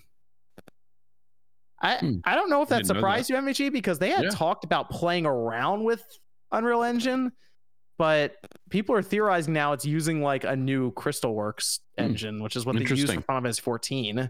That's the theory. Yeah, I didn't know. I just assumed they're using Unreal Engine for it. So it'll be interesting to see how that performs when it comes out. Yeah, they said that there's gonna be a 60 FPS mode in this, and I'm sure like Digital Foundry and all of them will really look into it. But it's that surprised everyone that it's not on Unreal Engine, which will play into, I think, some of the talk about Luminous Productions here in a little bit. So what? They didn't say what engine it's on, right? They wouldn't. I don't think maybe they don't have a name for it, or they haven't officially named it publicly. Yeah. Because there might still be talks about what they're going to do with it in the background, but I think it does play into what happened to Luminous Productions, which we'll get into here in a minute. We ain't giving Unreal nothing. This game's going to sell like crazy. Yeah, that's what I'm thinking. But they also might have been familiar with Crystalworks because they've used it for so long. They're like, we can build on this and modernize it and make it more like for a single player game and do all this. And Square was probably like, well, it's either this, Unreal, or the Luminous engine, and you go ahead and do that. we trust you guys with all this stuff. So that's 16's looking good. I'm really excited for it. I know there's the big back and forth about it has to be turn-based and straight up, and I assume people are talking about it has to be like, I guess, Final Fantasy X. Well, that's the last time we really had a straight up, you control all the party members, turn-based. Even like FF13, like a evolving active time battle, you know, even something like that would have been. But you just control the one character in 13. Yeah, but I think in 13 too, you can switch the control, if I'm not correct. I don't remember. But like I think that like even like ATB, because ATB has been done multiple times in Final Fantasy games. So like if there was something that's high quality and like, you know, ATB based, like let's just say it was just an off game. Let's just say it was a high-end Switch game or something, and they also ported to other systems. They've done like World of Final Fantasy. They do Bravely Default. They do something like that. But the name Final Fantasy and high-end, not like Chibi, not like HD 2D, not like weird ripoff of Pokemon, right? But like something like that. If there was something like that came out like 2 years ago or something, I honestly think this would have never even came out. It was just the fact that there isn't anything like that. Like people see Pokemon Company, you know, like Pokemon Legends, right? And regular Pokemon. People see Monster Hunter Rise, and they also see Monster Hunter Stories 2. Like, it's a turn-based, high-quality turn-based RPG, you know? Like, in the Monster Hunter universe. Like, and they sold over 1 million units, and nobody plays Monster Hunter for a turn-based RPG. So the fact that Square Enix hasn't split that at this point, right? To satisfy those fans is, I think, where some of those, I mean, heck, I've talked about it multiple times, but where other people have also agreed. I've had super Final Fantasy people say, yeah, that would have been a good idea, you know, like to just have kind of both. But I think Square Enix approach as well. We have Bravely Default, we have Final Fantasy 14, we have Octopath. Play those, you know. I think that's been their approach instead of making it. But I think it would have maybe been ideal to make a high end like ATB based Final Fantasy game that's not as quite as, you know, graphics and all that like this one, and as big of an investment, but still something on the level of like a Monster Hunter Stories 2. I think that would have been, I think nobody would have complained at all. I think that would have been great, you know. I think least it wouldn't have been as bad. At least I don't think it would have been. I think that's a great strategy for Square in general, because they just need to triple down on Final Fantasy and just keep doing a lot of Final Fantasy stuff. So yeah, why not do a separate one that maybe 16 is really successful, like how, you know, 7 has been for them, or even you can even say 15, because they did a lot of expansion content for that, and they just continue building in that world with spin-off games and do all these things and play around with the battle system. And I mean, they kind of used to a little bit, yeah. Like they're just Cerberus and stuff like that, and you know, I mean, they had Crisis Core, and obviously that was good, and there's PSP at this point. So, and they have the new they have another Final Fantasy game coming, you know. Yeah. So, I mean, I think they're trying, but there's no reason why Square Enix, and that's why there's a shakeup. There's no reason why Square Enix shouldn't be more successful than they are. They have these incredible IPs. They have all this stuff. Final Fantasy should not be something where like, oh yeah, it sold 5 million. Don't get me wrong, 5 million is fantastic, you know, but Final Fantasy is so much like the name. It's so much better than that, you know. Like I think it's so much better. I think they're looking for a 10 million minimum for 16. Oh, yeah. Like, it has to outsell 15, or there's a problem. Which is going to be hard because it's only on PS5. And is there going to be bundles, you know, for it? Oh, I think Sony will go all out marketing it, and that's the thing. When Square pairs up with a platform holder to help them market, they do much better than when it's just them. Because Octopath Traveler 2 in them was like, okay. I don't think they even cared too much. I think they're just like they were playing with house money on that one, because the HD 2D games make way more like they release them almost every year, you know, and they all sell really well. Speaking of leadership, OJ did mention that Matsuda is stepping down, and is apparently they're going to vote on this, but will be succeeded by the current company director Takashi Kiryu, and they are kind of new to Square Enix. In 2020 they came aboard there, so it was a little surprising, I think, to see that. But then you kind of look at Square Enix and go, well, they haven't had a good run of things recently. They sold off a lot of their Western division now. They're definitely, I would say, trying to become a more efficient, clean running. Sometimes, I mean, you know, the general consensus is, you know, we kind of promote people that have been around for a long time to those positions. But in some instances, then there's probably a mindset of we need to bring someone outside in to, you know, just to really get us back on track. So I think maybe that's the plan here. Someone that's, I mean, he's still been with the company for a couple of years, but he's still relatively new compared to some of the OGs that are still there, right? So I think maybe that's the plan for them to, you know, bring someone in that's fairly, you know, green still, but knows business well enough to really try to get the train back on track, and make him successful again. Maybe they'll go all in on the Final Fantasy stuff.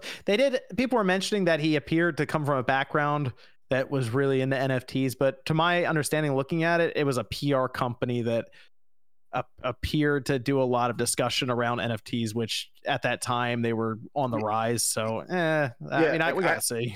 I get the whole NFT stuff, guys, but that's not Square Enix's problem. Like, NFTs aren't the problem with Square Enix. Even if they do more, that's not the problem.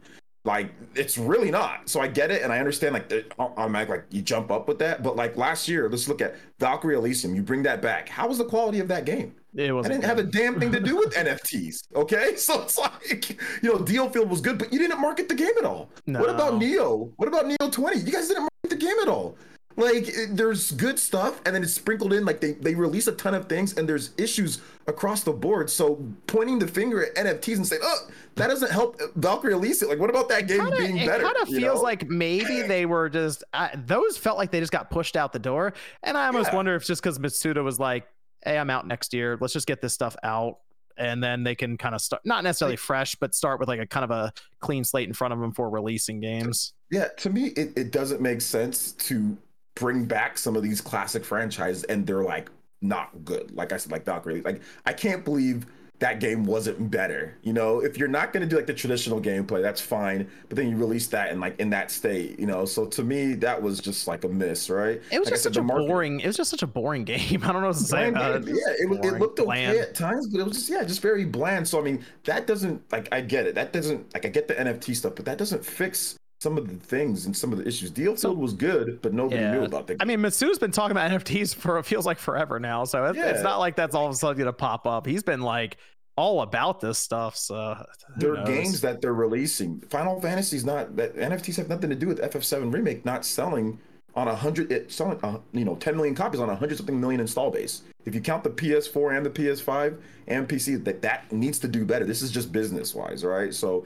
that doesn't stop those games from doing better. So they need to get somebody in there that can make these games do better and perform up to what they know they can perform. I mean, DioField was on everything. I was on the Xbox, the Switch. It even went to the Xbox One, and we need to see how like a lot of Japanese developers and publishers will tend to just go PlayStation, Switch, and that's kind of it. I mean, that went everywhere. They put it on as much as they could. We haven't heard a peep about how the game performed or anything. Yeah. So they need to, just like I said, this is Jeff brought up Babylon's Fall. That's another good one. Yeah, Babylon's Fall. That wasn't it. Obviously, that was a huge issue. How much money did they lose on the Avengers?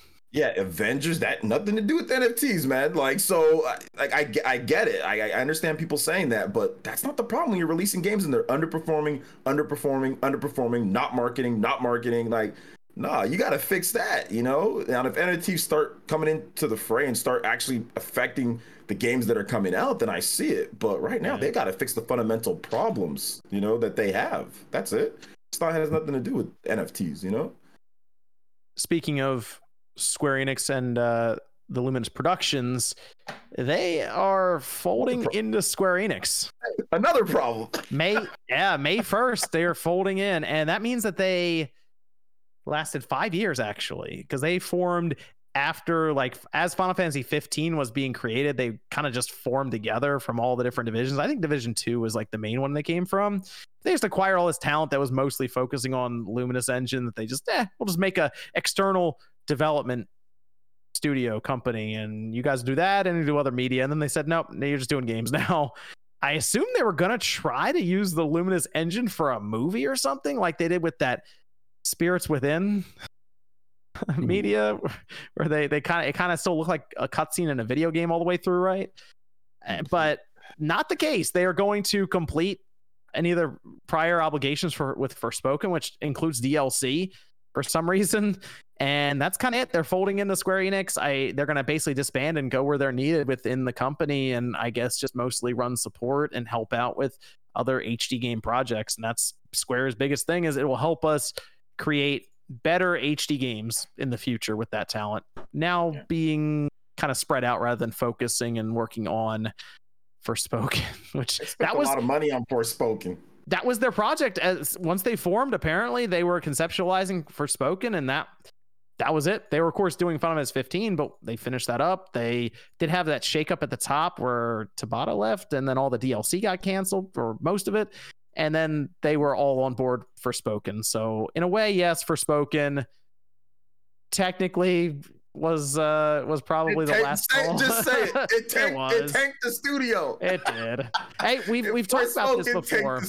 It tanked the studio. Remember when we talked about the Callisto Protocol, and Nate was like, if that was any other studio, that might have been it. If they didn't have that publisher behind them. I mean, here's another example of these games being expensive. They don't hit. All right, that's that. We're disbanding, you guys. How cheap can I get that game for? I actually want to pick it up and play it because I think it's interesting enough for me to want to check it out. But I think Square is going to fire sale that thing by the end of the year. I played it quite a bit, and the combat, the combat's good. The combat's actually fun.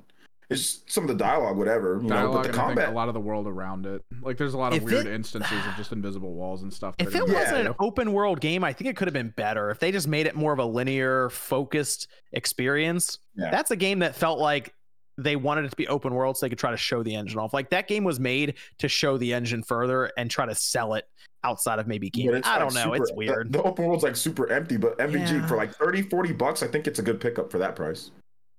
Yeah. Yep. It's an interesting idea for some of the concepts in the game, like OJ mentioned with the combat and all this, and the story is all right, I think, but it's forgettable at this. Like all the stuff happening now in games, I'm gonna forget probably that Forspoken even came out by the time we get to the end of the year and we're talking about Game of the Year nominations and stuff. I mean, that I don't think anyone's really gonna bring up Forspoken, but it's a game that is probably going to fly under the radar years from now, and we just forget about it unless someone brings it up in some random obscure trivia or something.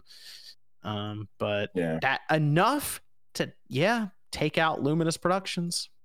So that had nothing to do with NFTs either. So like they so they need to look at all these instances that we're bringing up, man. Like you can't just be dumping money into all this and it not working. Like what? I also wonder if the development on Final Fantasy 16 made them very comfortable just basically getting away from that Luminous engine. I don't know what they do with the Luminous engine now. Is that it? It's over for that now? Like, why would they use it if they have this engine that seems to be working really well for Final Fantasy 16? They should combine it with the Carbon engine and make something that'll just there we go. Now we're talking.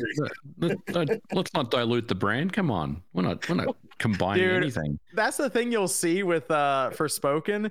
Dude, that Luminous engine it's still just not good in terms of performance or even the visuals. I'm playing and I'm like, this doesn't make sense. Like the game doesn't look good enough to warrant the performance issues that it has. It's very weird. So unfortunate for the teams. I know they were really looking forward to the launch of Forspoken, but they made some key mistakes with that game. They made some key mistakes that you don't make. Yeah, maybe they got enough money from Sony with the timed exclusivity to kind of make up for it. And you know what? We tried. All right, let's go. I don't think they're like that bummed about it. The chick who played it, she got her money. Everybody got their money, but obviously the game's not going to be. I mean, it did okay in the NPD, but I think it fell off after that. So. Well, I'll be curious if they name this engine that they seem to have created from that Crystal, their Crystal Works stuff and Crystal Tools. See if they have a name for it and they just run with it from now on. Because if they have their own engine, they don't have to pay Unreal or Epic for. Although I think Final Fantasy, the remake series that's basically locked in Unreal at this point, and that didn't sell enough for them. I think I was like, that struggled to get over 5 million. So I think a lot's riding on 16, but. I think it'll do well.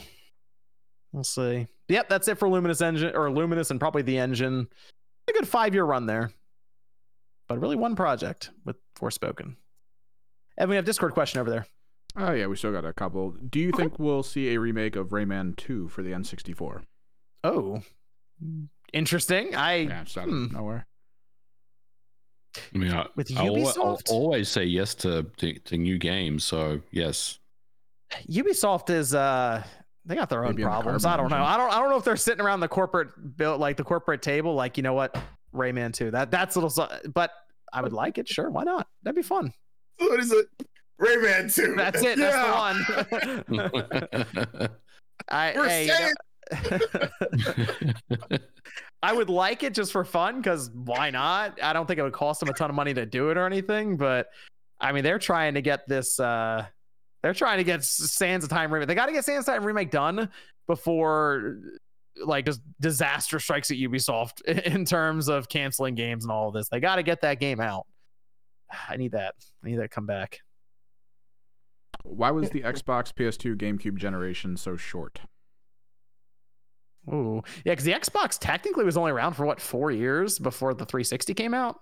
I think it has to do with the timing around HD televisions, because if you recall, it was just before, 720p HD LCD flat screens were coming out. I mean, they were around, but those systems that era were not. I guess the Xbox, and I think all the system actually had component cables, so you could get like at least 480p, and the Xbox had 720p and 1080i, and I think the PS2 had 1080i or something.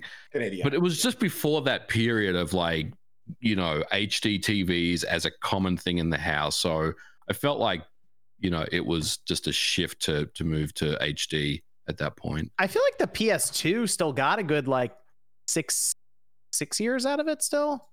Oh yeah. I mean, none of them like just disappeared, other than the Dreamcast, of course. I mean, I think that because the PS2 dropped in Japan early 2000, and then it ran all the way until 2006 for the PS. They almost got 7 years out of that before the next system came out, and then obviously the thing just kept going. But it was Microsoft really wanted that early jump in 05, and kind of forced the issue. HD visuals. Yes. Yeah, 720p visuals, we'll say.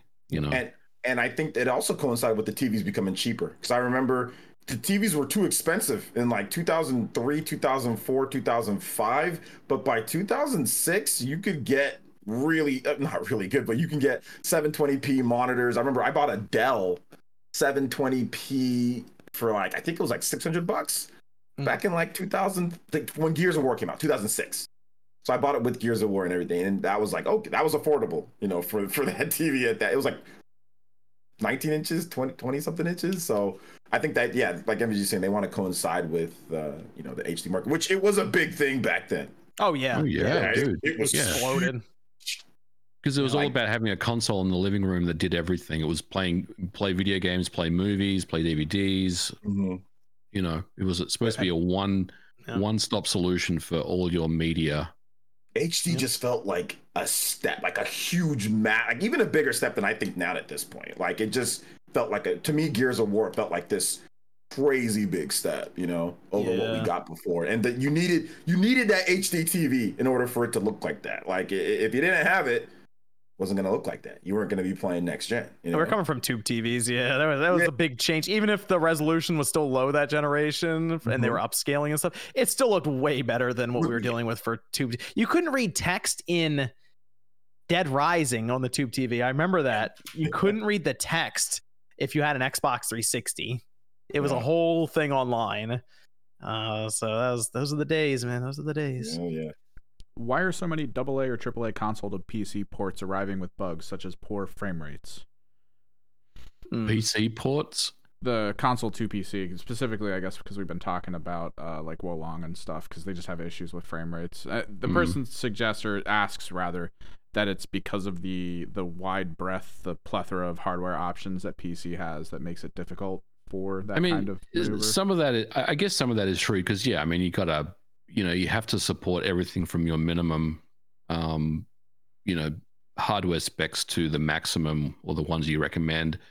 I just think in general, it sounds a little, sucky to say this, but PC games don't get certified, so you don't submit them. I mean, you submit them to Steam and they'll approve it, but like it's not their job to test your game and find certification issues. So I think a lot of the times it's just a matter of, well, we'll just drop it on Steam and patch them as we go. It's kind of the Wild West out there with PC. It's a little bit. I definitely don't want to, make it sound like every studio does that, but in order to push a game to Steam, you don't have to submit it for certification. I think they do some stuff around the Steam Deck approvals, but other than that, it's your game, and if it's full of bugs, then it's on you almost, unless it does something really bad, like, reformat your operating system and do bad things, which I don't think that's even possible. It's really kind of on the developer to, make sure the game is working. And yeah, I just think it has to do with that at the end of the day. Okay. Try to tear through the rest of these. Okay, we'll go through the rest of those. Yeah. I'm craving more of Insomniac Spider-Man's sweet combat, traversal, and general gameplay, but I have beaten the game and can't wait until the PS5 game. What are my options? Oh gosh, that's like that. Hey, Spider-Man 2 on the Xbox now. Like the original one. That has that kind of large world traversal combat. I mean, ooh, go back and play the original Prototype. Yeah, you'd have to go old with like Prototype or that's a good one. You could do Arkham City, kind of. Arkham City was fun. I liked Arkham City.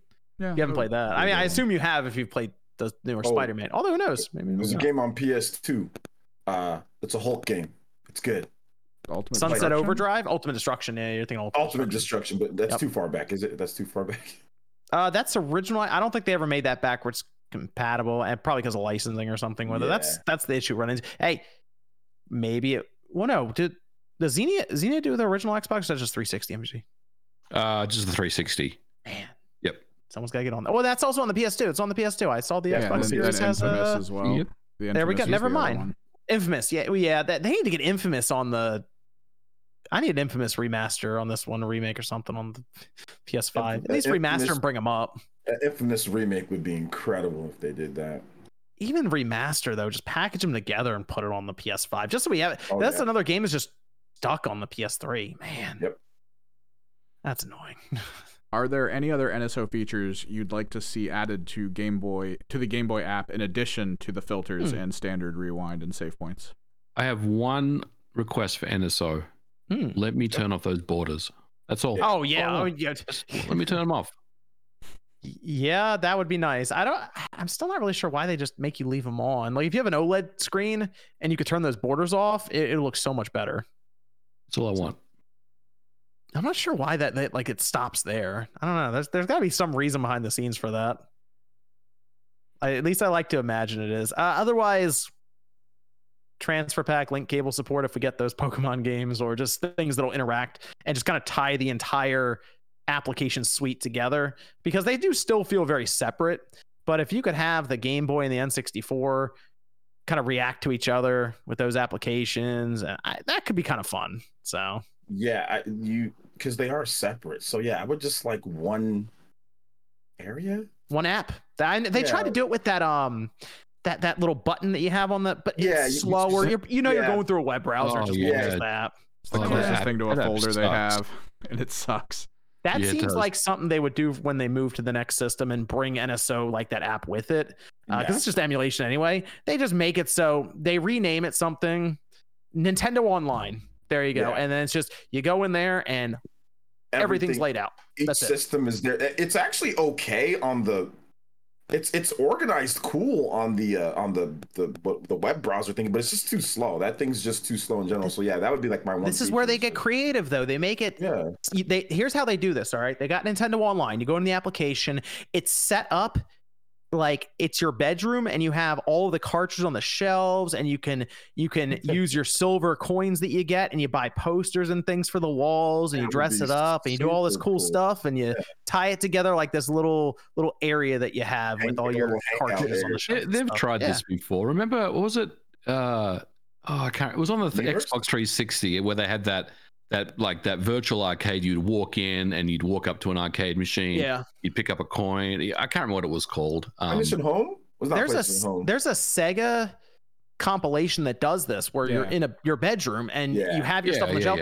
But they could do so much more with it, just updated throughout an entire generation. And it would do improve their engagement, and they would have basically achievements, because they kind of have achievements now, and you get silver coins, and that'd be really fun. I don't know. You could buy old posters that they have the rights to. Imagine the library of stuff they could pull from. That should be like the one of the number one priorities for them.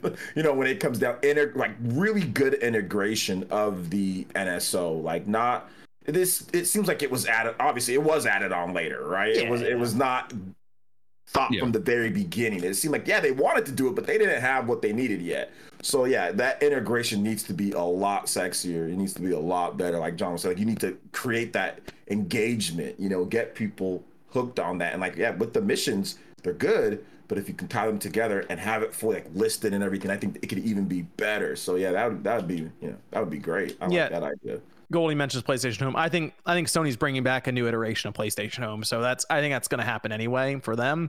But yes, sure, Nintendo can do something very similar, but it would kind of be a room that you would have to yourself. Sort of, I guess. Well, Splatoon 3 has the locker set up, and people can just kind of come look at it. So I don't know. Maybe you can make it public, and people can just check out what you have up. That'd be kind of fun. I don't need it to be like Second Life. I think I know because I played PlayStation Home back in the day. I just thought that was kind of corny. No one needs it to be Second Life.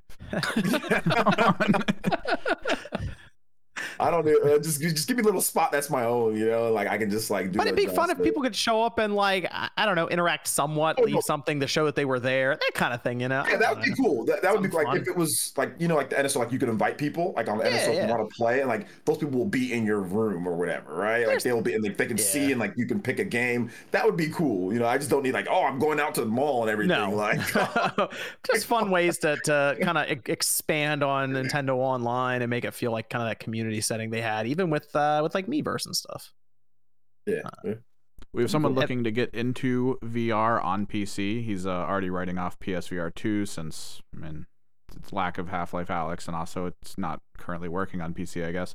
He's looking at the Valve Index. He's wondering if that's still like a really good option, or if he should probably wait since the Valve Index has been out for 4 years and maybe something else is coming along. I think I have to imagine Valve's doing something different soon. That would be really weird if they held onto this headset for like another 2 or 3 years or something.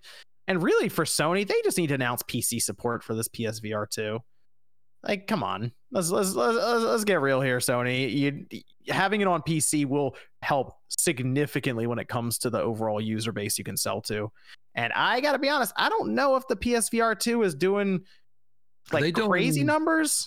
Have they announced Gran Turismo 7 for PC? Is that on the list? No, I think they talked about it, but I don't think they played it off like it's not in development. Come on. Gran Turismo 7's going to PC eventually. I mean, that's the key thing, right? If they announce that, then you would hope that they bring the VR support with it over. Yeah, I get that headset working on PC. At least have drivers ready to go, Sony. And I'm telling you, you'll have, I think, a lot of people interested in that headset then because it's priced well for the PC market. So get them involved, and then you can link it to your games and stuff that you bring over. All right, for John and I, out of curiosity, do you find people comment on old, outdated Newswave videos? And if so, what do they usually say? I mean, you might see it more. I think I've seen it a few times. It's kind of recently, too, over the last week or two. Sometimes they just comment on whatever's being said. Isn't it usually like age like milk or age like wine, depending on the subject matter? No, sometimes they'll comment like it's happening today. And it's kind of funny. And I think about it, sometimes the topics are things that sometimes you cover reviews and people will just comment on the reviews that are going on, or it's something that is still ongoing, like Metroid Prime 4. I think that was one that got commented last, or there might have been something about Perfect Dark on the Xbox. It was an old game that has not come out yet or even been seen. I think it was one of those two that got comments. So it happens, but. And then the last one's just a troll comment for if Sean was here, but I guess he's in a fruit-based coma. We're not sure. Rip. Yeah, I don't know what happened to Sean. We'll get him next week. They're just wondering when he decided to become a full-time Nintendo YouTuber. So we'll ask him on that one. Yeah, I don't think he's a Nintendo YouTuber though. I mean, he says he's not. I don't think he is. I think he is. It's not here to depends on the topic. So he is. This is let me go over some of the super chats. I'll check Streamlabs as well. Make sure I have those. This is from Matthew. Says, appreciate your guys' efforts every week. Thank you, Matthew. Joel says, someone get MVG a PSVR 2. We'll love to see his review. It would be cool if you guys play games while live streaming as well. I promise to super chat. I'll get a PSVR 2 eventually. MVG's gonna get one. I'll get one eventually. He's just fronting right now. He's gonna. I just want more. That's all. And hopefully we'll get it. We'll get it this year. We'll see. EJ says toilet paper switch game over Labo. People have talked about that. I haven't checked that. Apparently, you put the Joy-Con in a roll of toilet paper and roll it around, and that's the game. Okay. Yeah, I don't know. Liam says, why would Nintendo bother taking down the leak after the Pokemon announcement unless there was still unconfirmed info in there? In this case, next gen. No bother taking it. It was a whole thing with a forum where people have taken pictures of the Switch Lite before when it was in manufacturing. That's apparently what happened there. This is from Pop Fever saying, I feel so bad for PlayStation having to release docs that will expose their dirty third-party practices. Psych, karma, deal with it, Sony. I am curious how that goes. I cannot wait to see those numbers. That's going to be interesting. I mean, a lot of redactions, but people are going to try to fill in the blanks and figure it out. And Microsoft's going to see a lot of information, I think. So that Sony's probably probably not happy about that. It seems like it backfired a bit. Jim Ryan's scrubbing his emails right now. Right. Scrubbing the bank account. He's like, damn, we gotta shift money. Let's go into our Algerian bank account here. Let's move back. South Coast says, have you guys seen the YouTube videos of former U.S. presidents debating video games and tier lists? Funniest content I've seen in a long time. Yeah, they do the AI voice and scripting and stuff for it. Oh, man. There's ones where they're playing Destiny raids and yelling at each other. We're in for a dark future, man. I did see one really nerdy one on Xenoblade 1 and Xenoblade 2, and it was really funny. It was really, really funny. Blake says, this may be blasphemous here, but as a first-time Dead Space player, somehow I missed the original, I like Callisto better than Dead Space Remake. Anyone else? What? No, I like Dead Space more. I don't speak for Nate, but I feel like Nate would agree with that comment. I think RGT would agree with that too. I think he really man, what? From what people talk about, they're mechanically different enough that you are going to get people who enjoy one over the other, it sounds like. Man. Xbox Has No Game says, bought a Vita for $75. If I hack it, can I access Vita games as well as old systems? SoulMG spawns and RGT's videos on the Vita. If Square won't remake Parasite Eve, I'll play it myself. Yeah, you can play old games. You can play PS1 games natively, or not natively. It's got some emulation layer, but yeah, you can do a lot of stuff with the Vita. Play PSP games. You can play all the PS Vita games. Yep. Got some good, cool emulators on there as well. Some N64. There's a Dreamcast emulator. I mean, it's not perfect, but you can play Dreamcast games on it.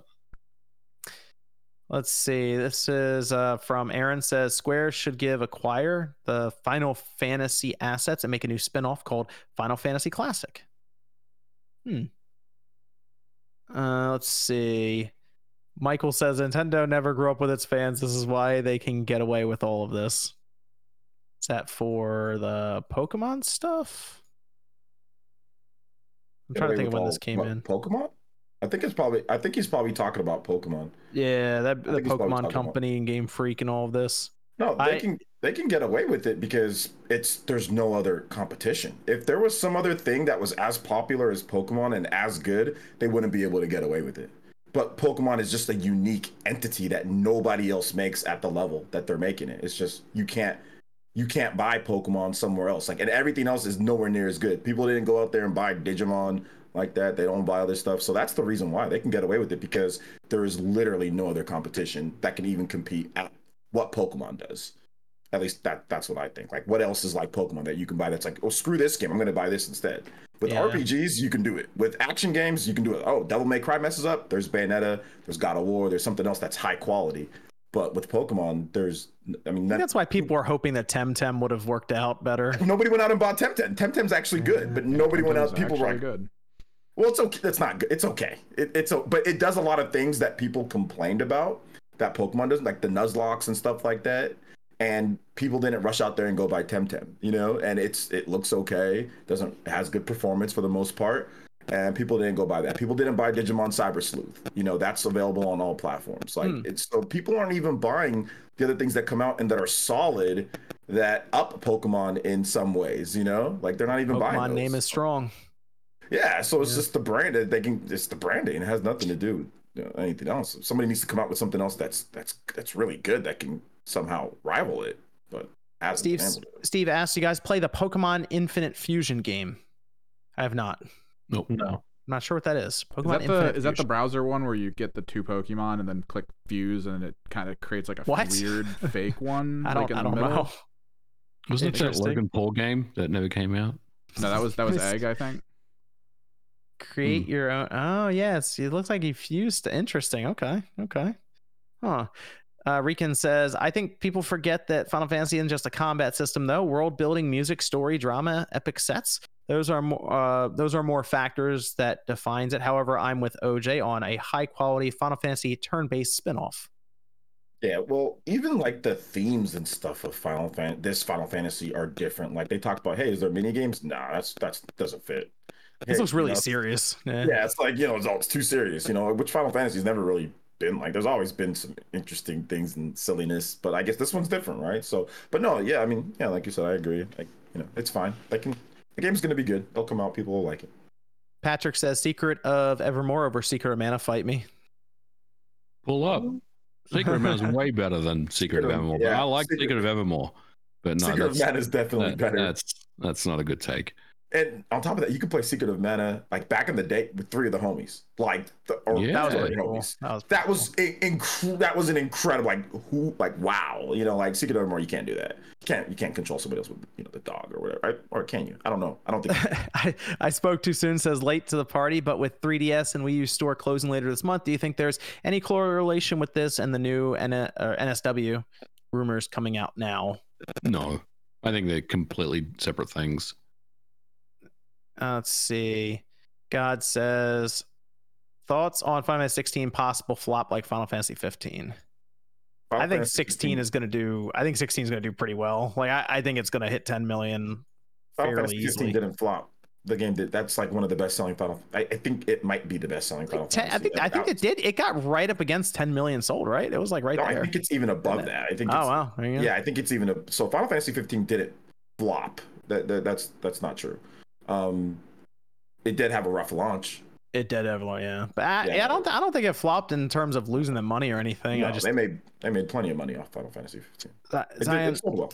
I mean, it sold for like $7 at one point or $10 at one point, but I mean, it still sold really well overall. Zion says, how likely will Hogwarts Legacy Online ever exist? Probably in a sequel or the next one. I'll make a next one. Duan says, what's up? What's up, OJ? How you doing tonight? I do got a crusher as a question. If it would be quite a games Persona 6 it's combat that would. I'm hoping John versus Mr. Davis is the the eternal struggle. I'm hoping that's some kind of like voice to text issue. Like John versus Mr. Davis. Go ahead. You can read that. Go ahead and read that. Read it. Read it. Go ahead and read it. I put it in the Discord for you. What's up, OJ? How you doing tonight? I got a question. Tottenham Games. Let's see here. How many? Is it the combat? Would it change? Is he? Are they asking if the combat? Okay, so yeah, he's asking if Platinum Games could make a Persona game where they would change the combat to be more like Platinum's action. So Persona 6, would it be like Platinum would come in, or could they make a game that was like that? Okay. Action like that. That's the question. Didn't they do a Persona in the like the warrior style, right? The warrior strikers, style. Yeah, it has some warriors elements. It's an action RPG, so yeah, they did do that, but it's not quite. It doesn't play like a Bayonetta game or like something like that, or like a Devil May Cry. That's what he wants. He was thinking, hey, can they make a Persona game that would play like that? Almost kind of like how Final Fantasy 16 is completely moving away, right, from what you see like a traditional action RPG like Final Fantasy 15 and into more of like Devil May Cry game, right? So he's asking if Persona could do the same thing, and could. Yeah, they could. I wouldn't mind seeing Platinum get kind of access to that stylish series, because they're very stylish as well with a lot of their titles. I think that'd be kind of cool. I mean, see their spin on it and what they could do. And again, I believe Sega should be doing a lot with Persona as it is. Kind of like Square's do a lot of Final Fantasy. Sega and Atlus do a lot with Persona. I would love to see a Persona game like where you can use the different Persona characters, like the main characters, and like you can switch between them. And like an action-based RPG, you put it in some other type of where they somehow meet up together, like Persona Q, right? Some type of weird, stupid thing that happens where they meet up together and they can play, or you can switch characters and you can play like that. That would be super cool. I mean, if you've played with Joker in Super Smash Brothers, like It's almost kind of like Joker feels incredible in that game, just moving him around and being able to fight like that. So I think that would be dope to see. Yeah, I say do all kinds of cool spinoffs. Why not? Do a bunch of spinoffs for Final Fantasy, do a bunch for Persona. Go for it. You got your main team keeping it for the fans, but then you can always do something else with other stuff. Just try it out. Why not? Why not? Do we have any other Discord questions, Evan? No, we're good. Okay, I'm gonna check Streamlabs before we do outros. Liam says, with the closure of with the closure of 3DS Wii U, how much longer do you think Pokemon Bank services will be available? You think it's possible they'll ever update it to make transferring between Gen 6 and 7 offline so it can still be done somehow after it goes down? Jordan, you know anything about the Pokemon Bank situation? No, I don't use it. Okay. The offline stuff would be weird because my understanding is the Pokemon Company is very concerned about people cheating the system a bit, hacking the Pokemon, any of that kind of stuff that could affect, I guess, the competitive scene. Or like that's one of the reasons apparently we can't even do cloud saves with the current Pokemon games. So, yeah. 3D says the big level 5 event is also on March 9th, and Deca Police looks great. Do you have any predictions for the future of Yokai on the Switch for the West? Need a localization, hopefully, of the Yokai Watch plus whatever. Plus, there we go. Plus, yeah, Pokemon Plus. We need a localization of that game because it's a very good action RPG. Is there anything we can boycott about that Yokai game? Can we get one? Can we start one? Hey, I'm just trying to help out. How do the trees look in that game? Yeah.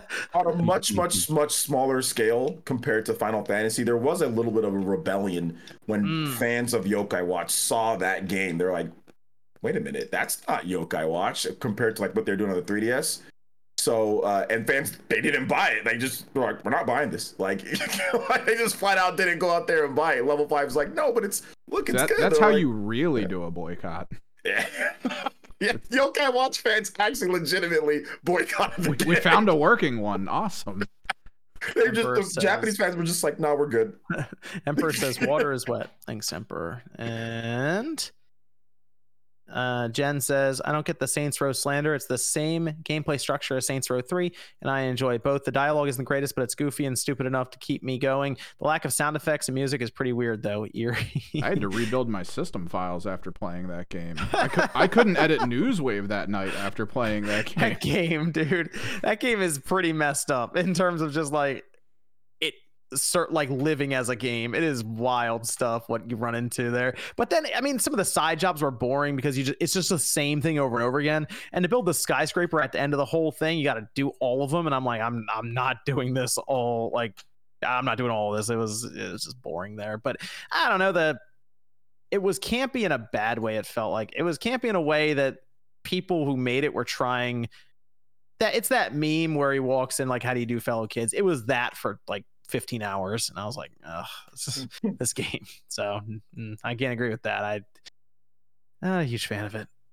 Callan Shaw, is Metroid Fusion a stylistic prequel to Dread? You're being pursued like Emmy, centers around the X more than Metroid. I'm so happy Fusion is coming to NSO, by the way. That was amazing. You can play all the 2D Metroids. Yeah, and it comes in a great time with Dread. I mean, really doing well. So you bring in Fusion. We would, I guess, do Zero Mission. Oh yeah, you can't play that one. I mean, I think Zero Mission will come eventually. It was a part of that Sloop leak. It was on that list of games that they were testing. So I feel like Zero Mission is coming at some point. Yeah, probably. This is the year of Metroid, so it's probably getting announced later. They're pushing Metroid pretty hard. Metroid Prime Remastered is doing incredible. Still number one on each one. Yeah. So we're gonna have basically one platform that's gonna play all of them, especially if Prime 2 and 3 just remastered show up, and then we get Prime 4. You buy the Switch, you have access to basically all the Metroid games. And then that Federation Force, can't wait for that one. Oh gosh, we can forget about that. That's fine. I can stay wherever. It can stay where it is. 3DS. Yeah, it's fine. It's fine. Let me go around here. Thanks to everyone for joining us tonight. Let's start with OJ. Where can everyone find you? Yeah, you can find me right here on YouTube, Player Essence. Got some cool Just RPG videos for you guys, all right? Coming up, in addition to streaming as well. So if you want to check that out, also I run the pre-show every single week. So if you want to drop by for that, so if you like streaming and you like RPG games and Nintendo titles as well, I'll be checking out Final Fantasy 16. I'll be doing a lot of stuff on that leading up to launch. Bayonetta is coming out as well. Origins games looking kind of cool. So I'll be covering that, and of course Zelda as well. So a lot of content on all those games coming up. Okay, let me go over to Jordan. Yeah, you can find me on Jordan Fringe or Jordan Fringe Gaming. I've put out several hours of Pokemon related deep dives this past week. Yesterday I put out a very different video that I had a lot of fun with, talking about MTV in the early 2000s and the weird shows that came out then, and I'm really proud of that video. But so check those out if you're interested. Thanks for having me. Real quick question, Jordan. I haven't seen that video yet. Did you talk about Daria in there? No, I specifically left out a lot of larger shows and a lot of more obscure ones if I wanted to do a part 2, but I cover a lot of interesting ones in this video. Okay. Yeah, I'll definitely. I just wanted to know maybe like where the Daria part was. Maybe I could just, it's like my favorite MTV show from like back in the day. Go to MVG. You can find me on Twitter at Modern Vintage G. And by the way, I'm giving away a copy sealed Metroid Prime Remastered. Okay. Yes. So check out my Twitter channel. It's on the pinned comment. If you want to get entered to join, I'm giving it away next Friday, so I'll be drawing a winner. Let me just give you my address, MVG. I'm gonna message you right now. Yeah. Just keep going. I'm just I'll put you on the no winners list. No problem. Right alongside Nate. You can find me on YouTube at Modern Vintage Gamer. I got a video coming out on Monday, and that's about it. Maybe a Nate the Hate. We haven't really had much to talk about, but I think we'll probably get an episode out next week.